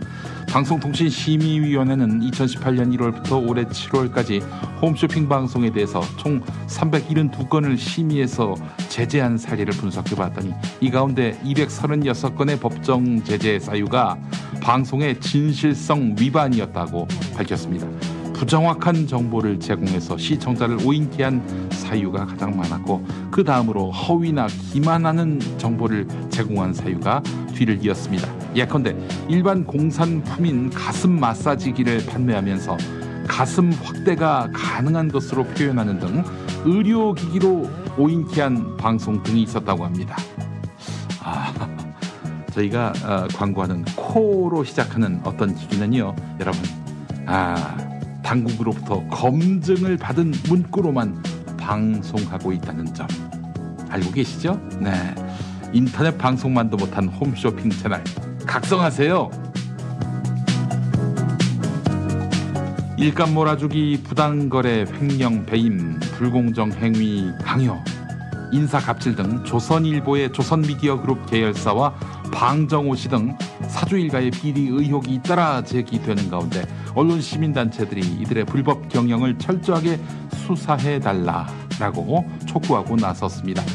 방정호 전 TV조선 대표가 최대 주주로 있는 하이그라운드에 TV조선이 300억가량의 일감 몰아주기를 했다면서 시민단체들이 공정거래위원회에 신고했는데요. 공정위는 지난주 이 건에 대해서 조사에 착수했습니다. 방용훈, 방정호 등 사주 일가 때문에 조선일보 계열 기자들 고개를 못 들고 다니는군요. 자, 검찰로 공이 넘어왔는데 방상훈과 비밀 회동까지 한 윤석열 검찰총장 어떻게 손 좀 쓸까요? 프랑스의 대문호 목수정 작가는 윤석열 총장을 칼잡이라고 하던데요. 혹시 그 칼이 케이크 자를 때 쓰는 그 플라스틱 칼은 아니겠죠? YTN 라디오의 이동형의 뉴스 정면 승부가 YTN 라디오 중 압도적 비율로 청취율 1위를 기록했습니다. 2위는 어떤 프로그램이냐? 이동형의 뉴스 정면 승부 2부와 3부 사이에 있는 6시 정각 뉴스였습니다. 이로써 진행자 이동형 작가는 YTN 라디오에서 간신히 목숨을 부지하게 됐습니다. 청취율 조사가 나오기 전 전국 언론노동조합 YTN집, 즉 YTN 노동조합은 이동형 작가가 2차 가해를 했다면서 스스로 하차하라 이렇게 성명을 냈지요. 그 전에 변상욱 앵커 또한 그만두게 해야 한다라고 사장을 압박했던 YTN 노조였습니다. YTN에서 그나마 들을만하고 볼만한 프로그램 진행자를 날리라고 하니 그들은 과연 어느 회사 노조인지 묻지 않을 수가 없겠네요. 뉴스 에피타이저였습니다.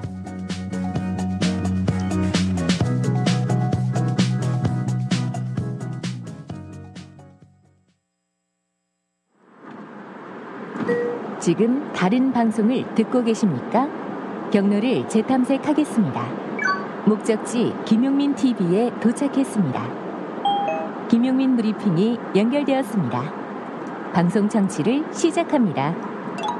안내를 종료합니다.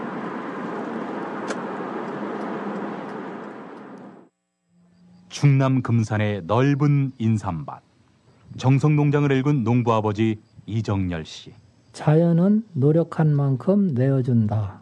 그 자연의 마음을 알기에 정성농장을 더불어 일구는 아들 이성규 씨도 아버지에게 배운 것처럼 정직하고 또 성실하게. 정성농장 홍삼은 인삼 재배부터 가공 판매까지 모두 책임지고 있습니다. 그래서 대한민국 1등 품질을 자부합니다. 검색창에 정성농장 홍삼을 검색해주세요. 정성농장 홍삼. 전화문의는 010-9754-6972. 지혜야, 너 어제 술 먹고 기억 안 나? 언니, 나 어제 취해서 뭔 짓 했어? 너 어제 근데 너 어제 술 먹기 전에 뭐 먹지 않았어? 먹었지. 근데 기억 안 나. 그러니까 진짜 술 취해서 되는 걸 먹어야지. 특허받은 숙취해소 기억 안 나. 몰라? 특허받은 진짜 숙취해소. 거기에 유산균과 멀티비타민까지. 검색창에 기억 안 나.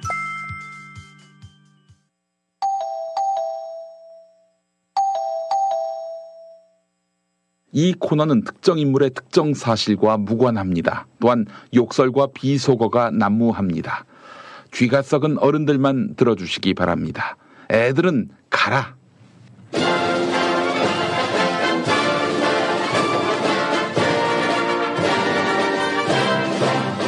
보수의 길을 묻다.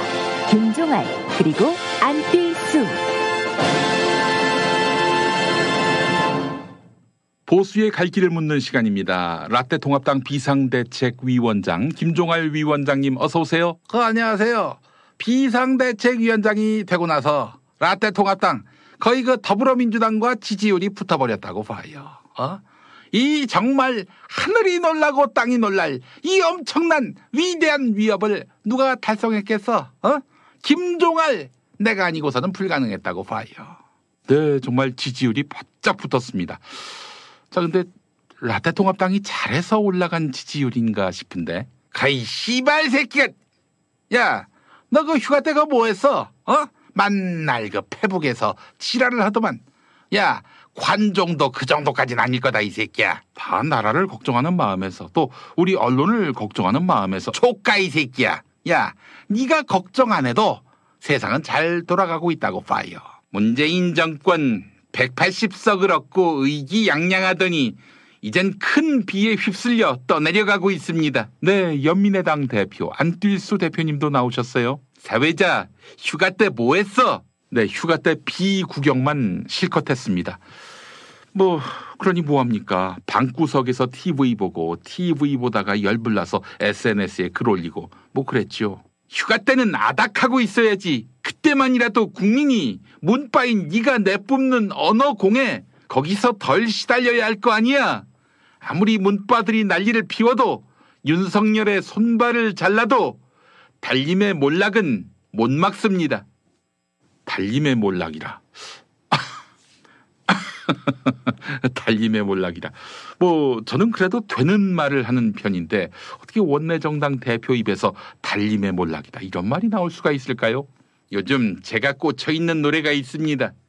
그녀가 좋아하는 저 다리, 그녀가 사랑하는 저 다리, 지네 다리 몰락하고 있네. 이 씨발 새끼. 야, 노래하면서 침을 튀겨? 이 족같은 새끼. 야, 너 이 새끼 마스크는 쌈 싸먹었냐? 영감님, 저는 안전합니다.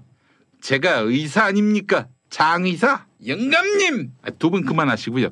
자, 오늘 휴가 후 첫 방송이라서 초대 손님 한 분 모셨습니다. 자, 어서 나오세요.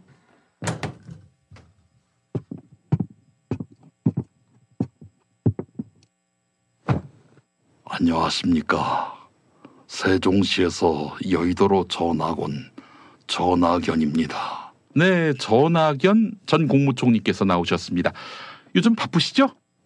요즘 국민들께서 큰 비 때문에 무척 고통을 겪고 계신데 저는 전당대회 일정을 소화하느라 정말 송구스럽습니다.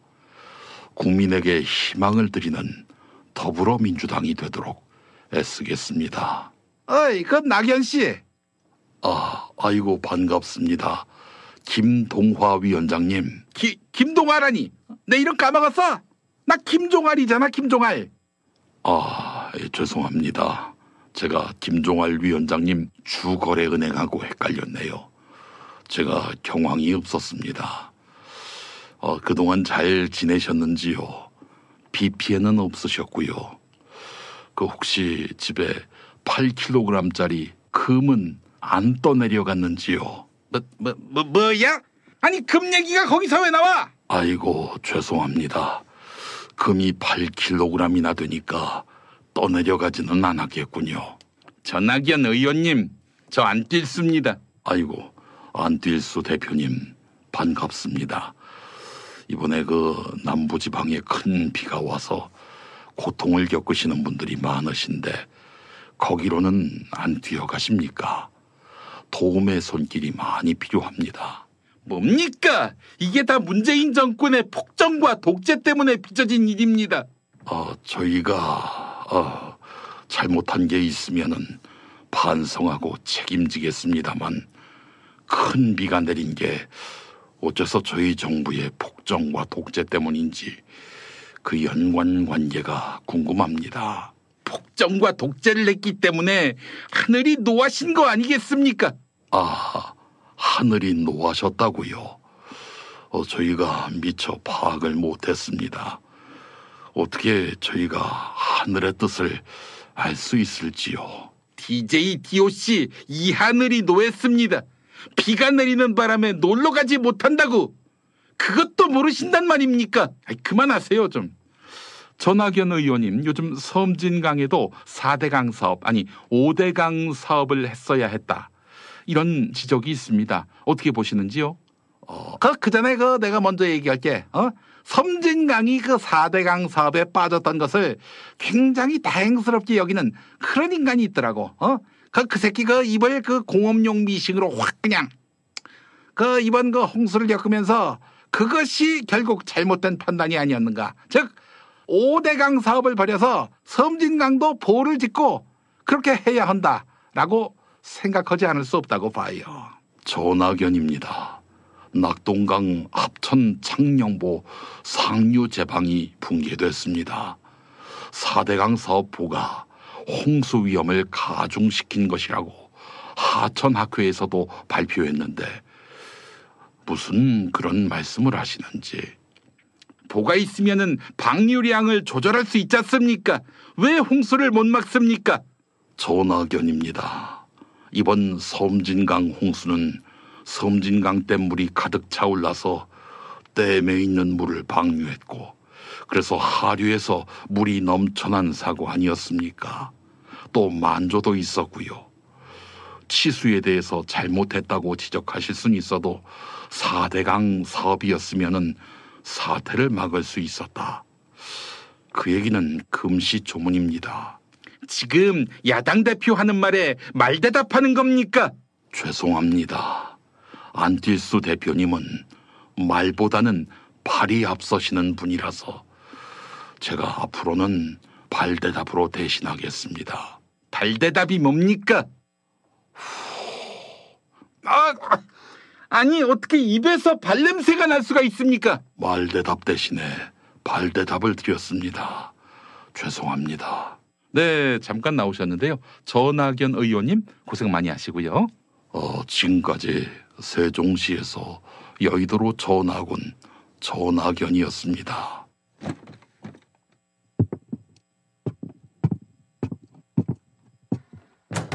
야 똥보야, 너 우리 멘트 일부러 줄이려고 자꾸 누구를 데려오는 모양인데, 야 그런다고 우리가 나갈 줄 알아? 에이, 그럴 리가요. 두 분이 얼마나 귀중한 분들인데요. 그래? 그러면 할 수 없이 오늘도 또 성현의 지혜를 배우는 고사성어의 시간이 돌아왔다고 봐요. 김종할 위원장님, 그거는 그만두세요. 영감님, 당원들이 이제 이 코너에서 하차하라고 성화합니다. 언제까지 고사성어를 빙자해서 막말하시겠습니까? 족가이 새끼들아! 이렇게 교양과 지식을 마다하고 역행하고 이 씹새끼들, 이래놓고 너희들이 문화인을 자처할 수 있어? 서울에 산다고 다 문화인이야? 내용도 모르고 뜻도 모르고 무조건 자지보지 얘기만 나오면 이거리는 이런 무식한 새끼들 같으니라고. 야, 오늘은 덕담이야, 덕담. 당장에 복이 들어왔을 적에 부귀를 누리게 된다, 이런 뜻이지. 야, 뜰수야, 너 왜 귀 막고 힘주냐? 똥 쌀라고? 기저귀는 찾지? 학의스지? 기저귀 학의스. 네? 학의스라니요? 하기스 아닙니까? 이 새끼 모르고 있구만. 야, 어른이 됐을 적에 쓰는 기저귀. 야, 뜰수야, 이 노래를 불러야 똥이 잘 나온다? 동네 꼬마 녀석들 추운 줄도 모를 적에. 아닙니다. 영감님의 사자성어를 안 들으려고 귀를 막았습니다. 그 귀를 막아서 오늘 사자성어 안 들으려고. 오늘 사자성어는 금시발복. 들었어. 지자스. 아이, 미친 새끼. 지랄하고 있어. 야, 금씨발복 어떠냐? 금씨발복. 당장에 복이 들어왔을 적에 부귀를 누리게 된다. 금씨발복. 야, 뚱보야, 너 뭐하냐? 따라해. 금씨발복. 왜 안 따라해, 이 씨발 새끼가. 근데 금씨발복. 안 돼. 금씨발복. 어때서 너는 미쳤습니까? 제가 따라하게. 카이 새끼. 금씨발복 하면은 당장에 복이 들어오고 부귀해질 텐데. 야, 금씨발복 이렇게 한마디 하면은 안뜰수 연구소 주가도 올라간다고 봐요. 그럼 해야지요. 금씨불알복. 금씨발복. 금씨발복이야, 이 새끼야. 네, 알겠습니다. 참 별 희한한 사자성어가 다 있네요. 자, 그나저나 안뜰수 대표님, 윤석열 팔다리 잘라도 달은 몰락한다 이렇게 말씀하셨는데, 근데 비유가 너무 품격을 잃었습니다. 막말을 싫어하시는 안 대표님께 전혀 적절해 보이지 않습니다. 그래? 알겠습니다. 자, 그러면은 바꾸겠습니다. 윤석열의 코털을 뽑아도 달은 몰락한다. 아니, 코털을 왜 뽑습니까? 코털 뽑으면은 콧물이 질질 흘러나와요. 코로나 시대에 그게 얼마나 불결한데. 알겠습니다. 그러면은 윤석열의 이빨을 뽑아도 달은 몰락한다. 아니, 요즘 임플란트 비용이 얼만데 생이빨을 뽑습니까? 그게 한두 푼으로 때울 돈입니까? 알겠습니다. 그러면은 윤석열의 머리털을 뽑아도 달은 몰락한다. 아니, 중년 남성 머리털을 뽑다니요? 그게 얼마나 큰 손실인데. 이 십새끼야! 그럼 뭘 뽑아? 까대스야, 네 주식 다 팔아서 1,000억을 뽑아라. 1,000억을. ATM에서. 그리고 나한테 기부해. 지지율이 바짝 붙었잖니. 야, 야당이 집권해야 너 콩고물 먹을 거 아니야. 안 그래? 영감님, 제 피 같은 돈을 왜 영감님한테 줍니까? 이 씨발 새끼. 야, 그럼 호나마나 한 소리 그만해, 이 새끼야. 입만 열면 공해야, 저 새끼는. 네, 보수의 갈 길 오늘도 달려보려고 했는데 이쯤에서 멈추겠습니다.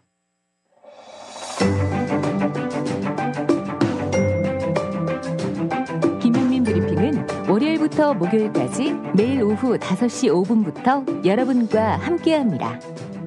저녁 8시 반부터는 월요일 관훈 라이트 클럽, 화요일 정치 부심, 수요일 히히 히스토리, 목요일 꼼찰총장이 방송됩니다. 깊고도 넓은 방송, 여기는 김용민 TV입니다.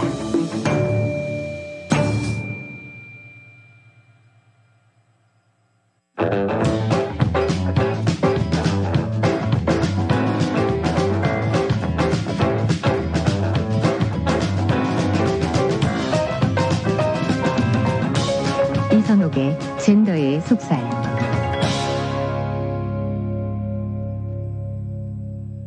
균형 잡힌 젠더 정의, 이선옥 작가의 목소리를 경청해 주시기 바랍니다. 젠더의 속살로 이어갑니다. 이선옥 작가님.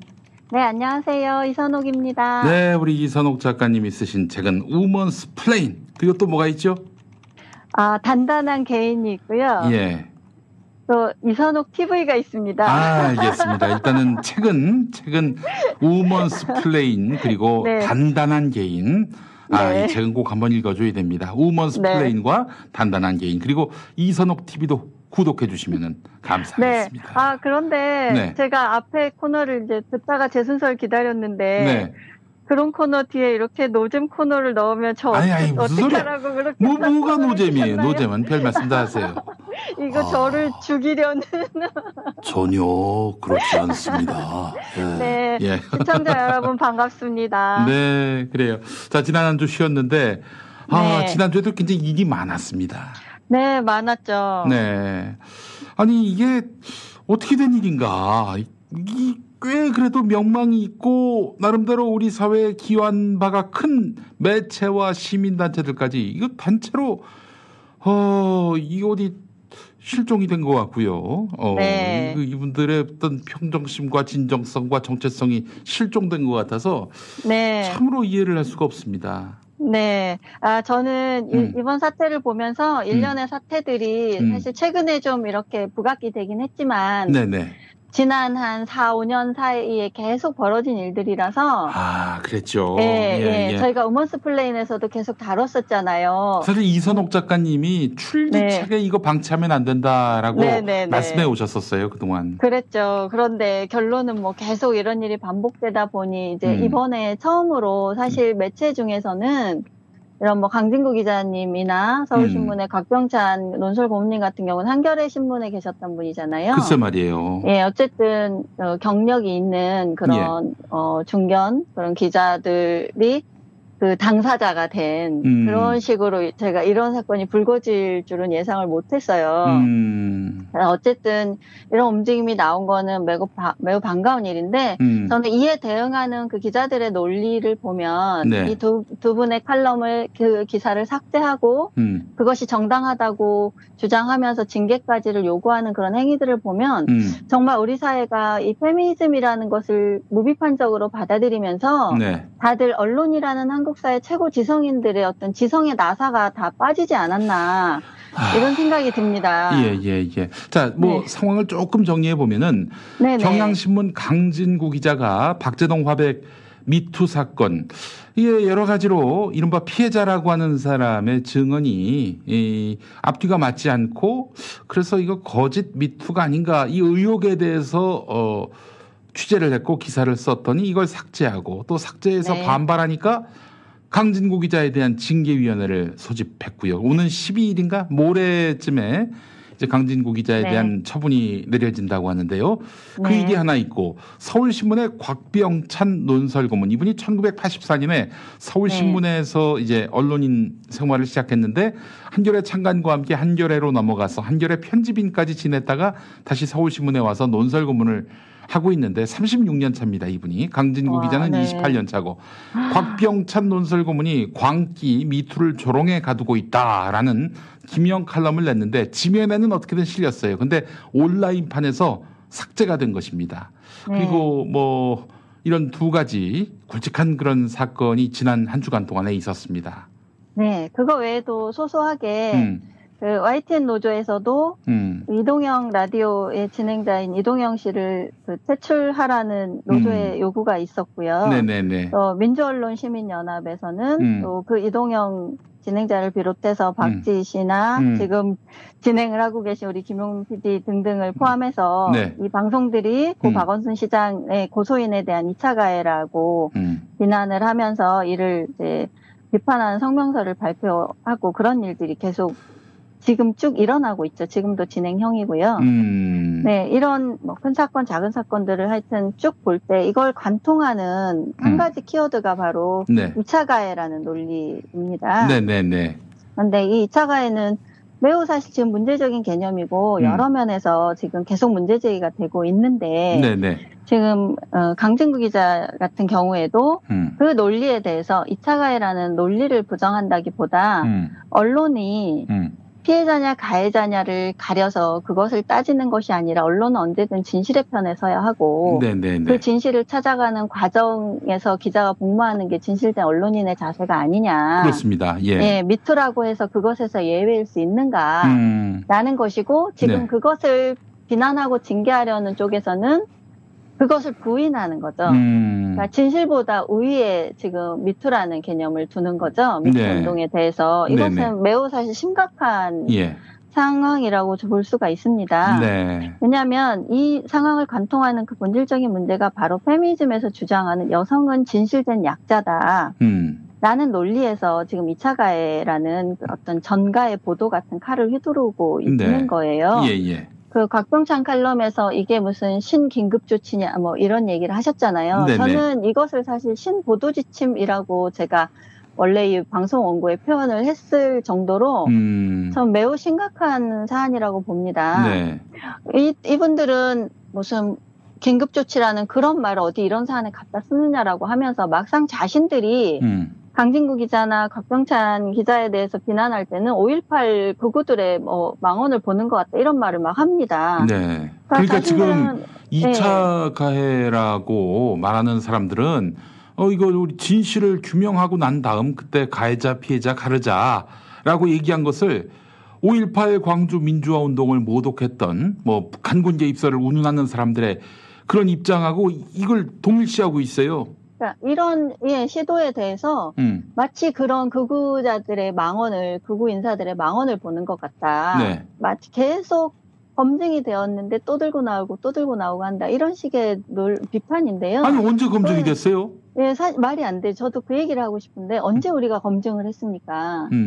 검증한 적이 없고 네. 그리고 서울신문 같은 경우에는 신문사 자체의 의견이 이미 합의되었는데 암묵적 합의가 있는데 이것에 반하는 의견이 논설위원회 칼럼으로 나갈 수가 있는가 라는 얘기를 하면서 독자들이 이러면 오해할 수 있다. 우리 신문이 마치 가해자 2차 가해를 하는 신문으로 이렇게 말을 했습니다. 네. 그런데 저는 오히려 곽동찬 그 칼럼을 보고 네. 서울신문에 이렇게 다른 의견을 개진하는 풍토가 아직 살아있네? 라고 하면서 오히려 서울신문을 더 좋게 생각을 했어요. 네. 그런데 그런 논설 고문의 칼럼까지를 여지없이 삭제를 하는 그런 삭제라는 횡포를 저지른 것에 대해서 저는 정말 깜짝 놀랐습니다. 네네네. 기자에게서 펜을 빼앗는 것, 그리고 이미 나온 기사를 삭제한다는 것이 언론사로서는 취할 수 있는 가장 최강의 조치잖아요. 예.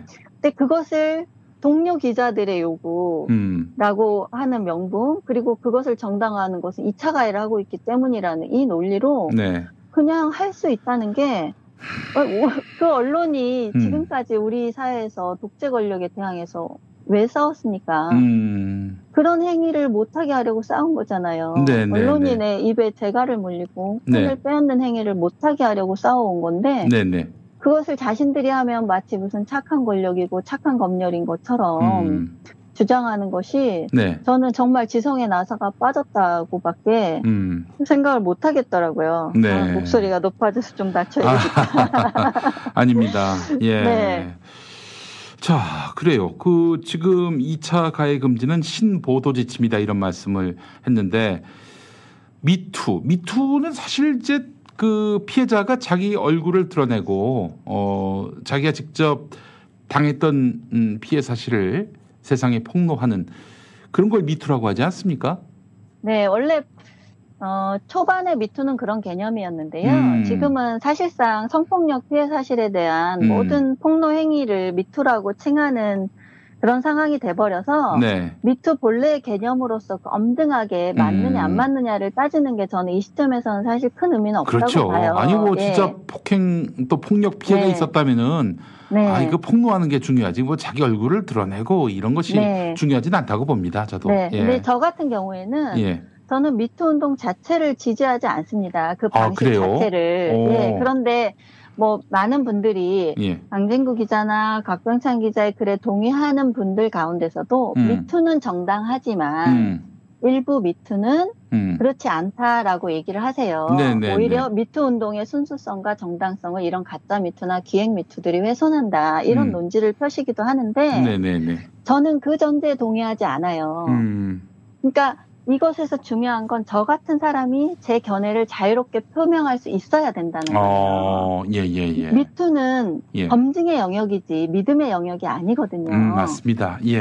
그런데 지금 그분들이 주장하는 건 미투라는 운동으로 제기된 모든 여성의 피해 사실에 대해서는 어떠한 의문 제기도, 의심도, 어떤 합당한 질문도 하지 말라는 거예요. 아니 그거는 종교 아닙니까? 그것은 거의 종교적인 신념에 가깝죠. 그래서 저는 이 표현의 자유라는 것이 왜 중요하고 이 사안을 강진구 기자께서는 후배 권력과의 어떤 갈등 이렇게 묘사를 하셨는데 저는 좀 더 본질적으로 들어가면 후배 권력과의 갈등이 있어요. 그런데 그 후배들이 지금 무엇으로 그 주장을 펴고 있는가 그것을 보면 사실은 페미니즘에 기반한 그 2차 가해 논리고 그 다음에 표현의 자유라는 이런 기본권에 대한 인식이 이해가 부족하다. 그것을 부족하게 하는 것이 지금 이 종교적 믿음의 영역으로 간 페미니즘이라는 그 이념. 이것에 기자들이 언론인으로서 본분보다 더 경도되어 있다는 겁니다. 그래서 저는 매우 심각한 문제라고 봐요. 이것이 그나마 이제 어쨌든 경력이 있는 기자들에 의해서 제기가 되었기 때문에 뭐 광진 기자 같은 경우도 지금 회사를 상대로 다수라고 하는 그 기자들 상대로 자기가 이 문제에 대해서는 물러서지 않겠다라고 하고 있지만 네. 사실 그동안 많은 언론사에서 미투 운동에 대한 의문을 제기하거나 이 페미니즘에 대해 비판적인 견해들은 아예 지면에 등장할 수가 없었습니다. 이미 이전부터. 네. 그러니까 이게 저는 왜 심각하다고 보냐면 이런 풍토가 언론사 안에 존재한다는 자체가 우리 사회의 민주주의를 위협하는 행동이라는 거예요. 민주주의의 보루가 되어야 될 언론사가 네. 표현의 자유를 그래서 가장 넓고 강력하게 표현의 자유라는 논리로 옹호를 받는 언론사가 글쎄 말이에요. 예, 자기 언론사 안에서 언론인을 상대로 이런 폭력적인 행동을 한다는 것이 저는 이거는 우리 사회에 지금 작게 볼 일이 아니고 매우 민주주의를 위협하는 신호다. 이렇게 봐야 된다고 생각합니다. 그 차원으로 좀 더 심각하게 봐야 된다라고 네. 저는 봐요. 예. 그래요. 경향신문의 그 성범죄 보도 준칙을 보니까 네. 인권 보호의 관점에서 보도하고 2차 피해를 최소화한다. 피해자의 삶을 가부장적 성문화의 시각으로 재단하지 않는다. 남성 중심적 가해자 중심적 용어나 표현을 쓰지 않는다. 가해자의 얼굴, 이름 등 신상 정보를 원칙적으로 공개하지 않는다. 이게 이제 사실은 강진구 기자에게 적용했던 성범죄 보도 준칙 위반. 네. 그 어떤 근거인가 보죠, 이게? 네, 이 보도 준칙 중에 일부인데 저는 이런 모호한 준칙들 자체가 사실상 표현의 자유 측면에서도 그렇고요.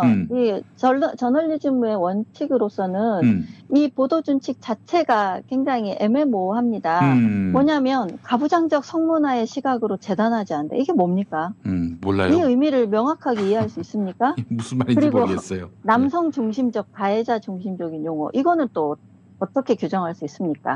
이런 준칙들의 문제는 이 판단을 누가 한다는 겁니다. 그렇죠. 예. 이걸 판단할 권한을 누가 가지고 있으며 네. 그 권위에 누가 다 복종할 수 있느냐는 거예요. 저는 제가 어떤 표현을 한다 해서 그것이 그 상대방이 너 가부장적 표현이라고 한다고 해서 저는 그거에 동의하지 않아요. 그렇다면 이것을 심판할 권한 누가 가지고 있느냐. 지금 현재는 각 언론사의 대부분은 페미니스트인 여성 기자들이 가지고 있습니다. 네. 그래서 그들이 반발을 하고 비난을 하면 기사가 내려지거나 수정되거나 아예 게재되지 못하는 이런 상황입니다. 이것이 어떻게 민주주의 사회 언론사의 모습이 될 수 있겠습니까? 근데 언론의 기능을 두고 약자를 위한 것이어야 하고 피해자 편에 서야 한다 이런 주장을 펼치고 있는데 이 부분은 어떻게 보세요?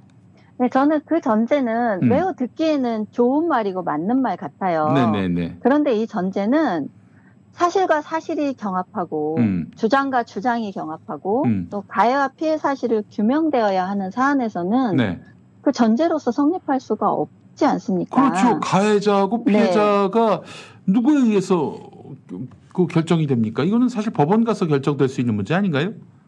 법원에서 그러니까 사법적 판단이 모든 것을 규명할 수는 없다고 저도 봐요. 그것을 인정한다고 쳐도 지금처럼 선언적으로 박원순 시장은 사망을 했고 사건의 실체적 진실을 알 수 없는 상황에서 한 당사자가 아예 없는데 이 고소인이 주장하는 것만이 진실이라고 우리는 이해할 수는 없는 겁니다. 나는 그것만을 진실이라고 받아들일 수 없어라고 얘기할 수 있어야 된다는 거예요. 그런데 여기에서 지금 이 언론사들은 피해 호소인이라는 말조차 쓰면 안 된다고 하면서 피해자여야 한다고 하는 거죠. 그러면서 이 피해자의 대리인이 불편해하는 그리고 틀렸다고 하는 모든 주장을 제기하는 것에 대해서 다 2차 가해라는 공격을 하니까 그리고 발언을 금지하니까 문제가 되는 겁니다. 그래서 이 약자를 위한 것이어야 한다라는 게 아니라 언론이라면 진실을 추구하고 그 진실을 추구하는 과정 자체와 결과가 곧 정의 아닙니까? 그렇죠. 그 정의를 통해서 결국은 약자가 보호되어야 하는 것이지 선언적으로 먼저 약자를 보호해야 하고 약자 편에 서야 된다. 이것은 전제로서 틀렸다는 겁니다. 그것을 지금 사람들이 다 혼동하고 있어요. 좋은 말 같으니까. 물론 그 추구하려는 가치는 좋아요. 그런데 그 가치를 구현하는 방법은 그 전제 안에서는 저는 구현될 수 없다는 겁니다. 네. 그래서 이런 상태를 가져오잖아요. 그 전제를 두고 약자 편에 서지 않고 2차 가해했으니 이 보도는 삭제되어야 돼. 세상에 나와서는 안 돼. 이런 폭력적인 발상을 실행하지 않습니까? 네. 참. 저도 이런 비슷한 일을 겪었습니다. 제가 이선옥 작가님도요?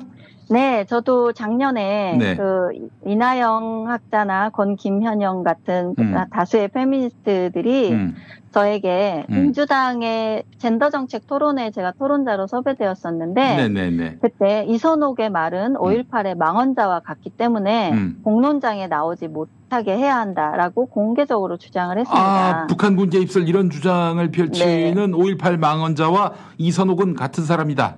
네, 그 주장과 똑같은 종류의 사람이라고 하면서 그 5.18 토론회에 망언자를 대거 섭외하면 되겠느냐, 어떻게 젠더 정책 토론회 이선옥을 섭외할 수 있느냐라고 하면서 강력하게 반발하면서 결국은 무산이 됐습니다.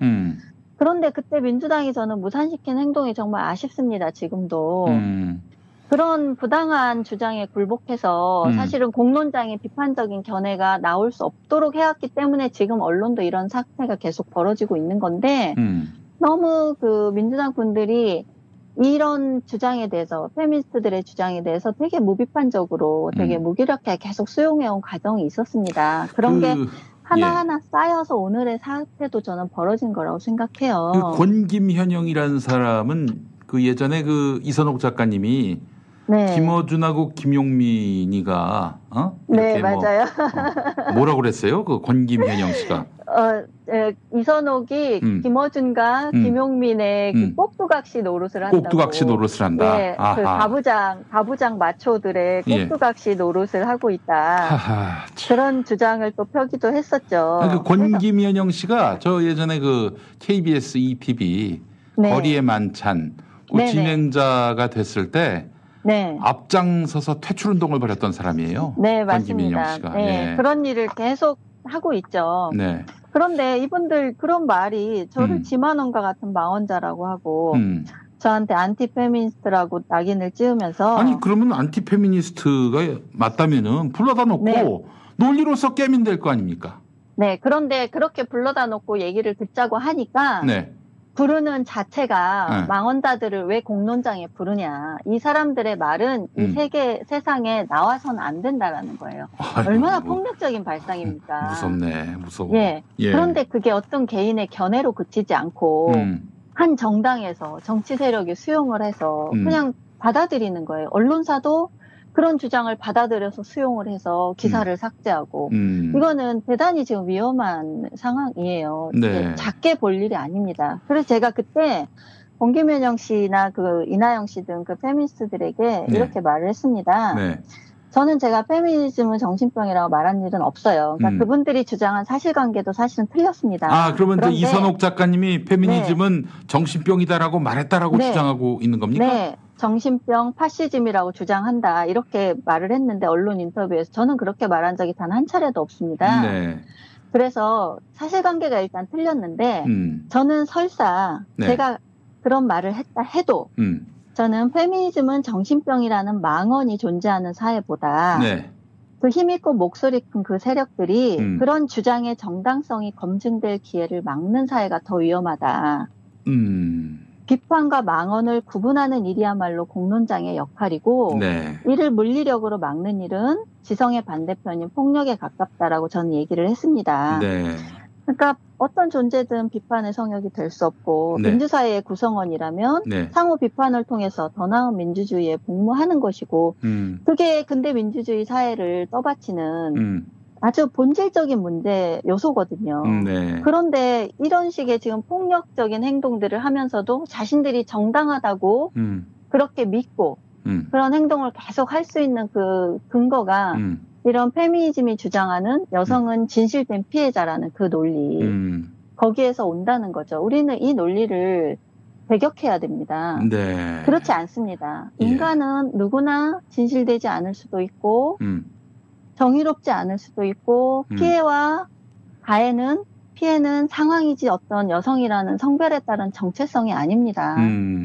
그러니까 피해라는 상황을 우리가 규명하는 과정에서 매우 존중하고 네. 상대방과 상호 논쟁할 수 있다는 예의 바른 태도를 갖추고 공론장에 나설 때 나서는 것까지 우리가 합의할 수 있지 그 외에 너 이런 견해는 나올 수 없어라고 주장하는 것은 여러 차례 말씀드리지만 강조하지만 민주주의 사회를 위협하는 매우 열린 사회와 그 적들에서 말하는 사실 그러한 개념 같습니다. 네. 그래서 결국은 이런 것을 우리가 배격하고 정상화시킬 수 있는 길은 그런 논리가 틀렸다고 우리가 얘기하면서 사실은 뭐 강진구 기자든 곽동찬 기자든 그 기사 안에서 뭐 틀린 게 있을 수도 있어요. 네. 그러면 지금 미디어 오늘 기자가 막 계속 반론을 쓰지 않습니까? 네네네. 그렇게 하면 되는 겁니다, 서로. 그렇지. 각자 자기 주장을 펴면서 이게 공론장이 되어야 되는데 지금 강진구 씨는 펜을 뺏겼잖아요. 이거 좀 징계를 당하게 생겼어요. 기사를 쓸 수 없습니다. 이게 안 된다. 이걸 우리가 이거 폭력이지 뭐야 이게 도대체. 매우 폭력적이죠. 네. 그래서 제가 정말 4년 내 똑같은 얘기를 하려니까 참 지치는데. 아니 우리 이선옥 작가님은 언제부터 이런 식의 네. 잘못된 이런 일방의 주장, 파시즘을 닮은 주장에 대해서 문제인식을 갖게 되셨는지 어떤 계기가 있었을 거 아니에요? 계기는 사실 어떤 딱 한 가지 사건은 아니고요. 제가 어쨌든 저도 노동 문제를 계속 쓰면서 글쎄 말이에요. 약자의 편에 서야 된다는 굳건한 믿음을 가졌던 사람이잖아요. 네네. 그런데 제가 흔히 우리가 그냥 약자라고 규정하고 그의 편에서 글을 쓰면서 제가 밀접해서 보는 약자들의 모습이라는 게 사실 일관되지 않고 때로는 그 상황 안에서 서로가 뭐 가해를 하기도 하고 피해를 입기도 하고 그러니까 이게 일면적이지 않은 거예요. 그런 상황을 이해하기 시작하면서 네. 이건 아니다. 제가 추구해야 될 것은 그냥 약자라는 어떤 선언적인 규정이 아니라 아까 말씀드렸듯이 정의를 실현해서 네. 궁극적으로 그 결과로 약자들이 보호되는 그런 사회가 맞고 그러기 위해서는 누구의 편이 아니라 네. 약자의 편이 아니라 권리의 편에 서야 한다. 네. 저는 그런 어떤 사고의 결론에 도달했어요. 그게 네. 한 4년, 5년 정도의 과정이 있었습니다. 그래서 오늘날 이런 일을 볼 때 제가 성범죄 피해를 당한 여성을 예. 전혀 뭐 비난하거나 그 여성을 공격할 이유가 없잖아요. 아유 언제 그러셨어요? 저도 여성인데 네. 그게 아니라 어떤 상황에서든 권리의 편에 서야 궁극적으로는 그 피해 여성들도 보호될 수 있다라고 저는 생각을 합니다. 제가 궁금한 게 있는데 네. 아니 가짜 미투는 분명히 있잖아요. 존재할 수 있죠. 그리고 네. 또 피해자도 있는 것이고요. 아예 스스로 네. 목숨을 끊은 분도 있었고요. 네. 법률적으로도 물론 법률적 판단이 모두 다 정의고 진실이다라고 말할 수는 없겠지만 그러나 네. 합리적 판단에 의해서 네. 가짜 미투로 드러난 것도 상당하단 말이죠. 근데 이분들 말이죠. 아니 이런 분명한 피해 사례도 있고 아닌 미투도 있는데 아닌 가짜 미투도 있는데 왜 그런 것들은 간과하죠? 일단은 자신들의 주장에 불리하니까요. 혹시 세상에 가짜 미투는 없다. 법으로 그 규명이 안 됐을 뿐 아마 그 가짜 미투로 몰린 것도 실제로는 진짜 미투일 것이다. 이렇게 판단하고 있는 건 아닙니까?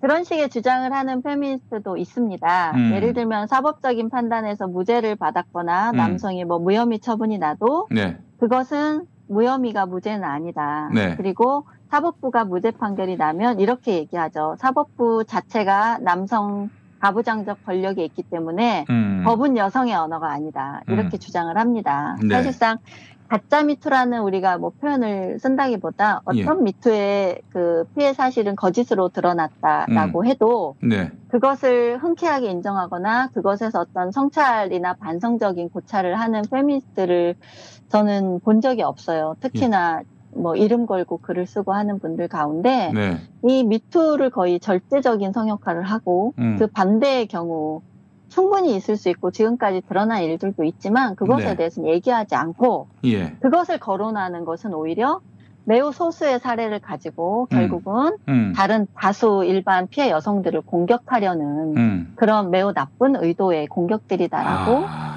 대부분 또 그것을 배격하죠. 반동이나 뭐 백넷이란 이름으로 매우 문제가 많습니다. 네. 백 내시는 페미니즘에 대한 반발, 반동, 네. 어떤 피해 여성이 성범죄 피해 여성이 거짓으로 폭로를 하느냐 이런 말을 지금도 여성단체 사람들이 해요. 근데 거짓말을 할 수 있죠. 여자도 사람인데 사람은 거짓말을 하고.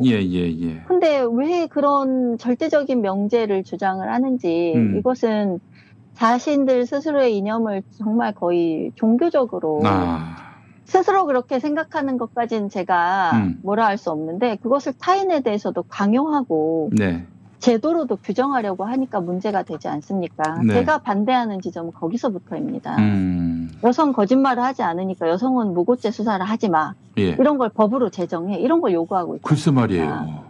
그런 것이 문제인 거죠. 전 차라리 여성 검사가 이걸 수사하게 하되 무고죄와 관련해서 그러면은 그 객관적으로 또 그 이 피해자 중심의 그 수사가 가능하지 않을까. 무고죄 수사에 한해서 말이죠. 그렇게 하고 대신에 이제 유죄 추정 원칙은 접어두고 이런 방식으로 하게 되면 합리적이지 않을까 하는 생각이 들어요. 전혀 합리적이지 않습니다. 합리적이지 않습니까? 네, 여성 검사가 그것을 맡으면 정당하게 처리할 것이라는 믿음은 어떻게 그건 입증할 수 있습니까? 서재현 검사가 그 항의했던 상급자도 여성 검사였습니다.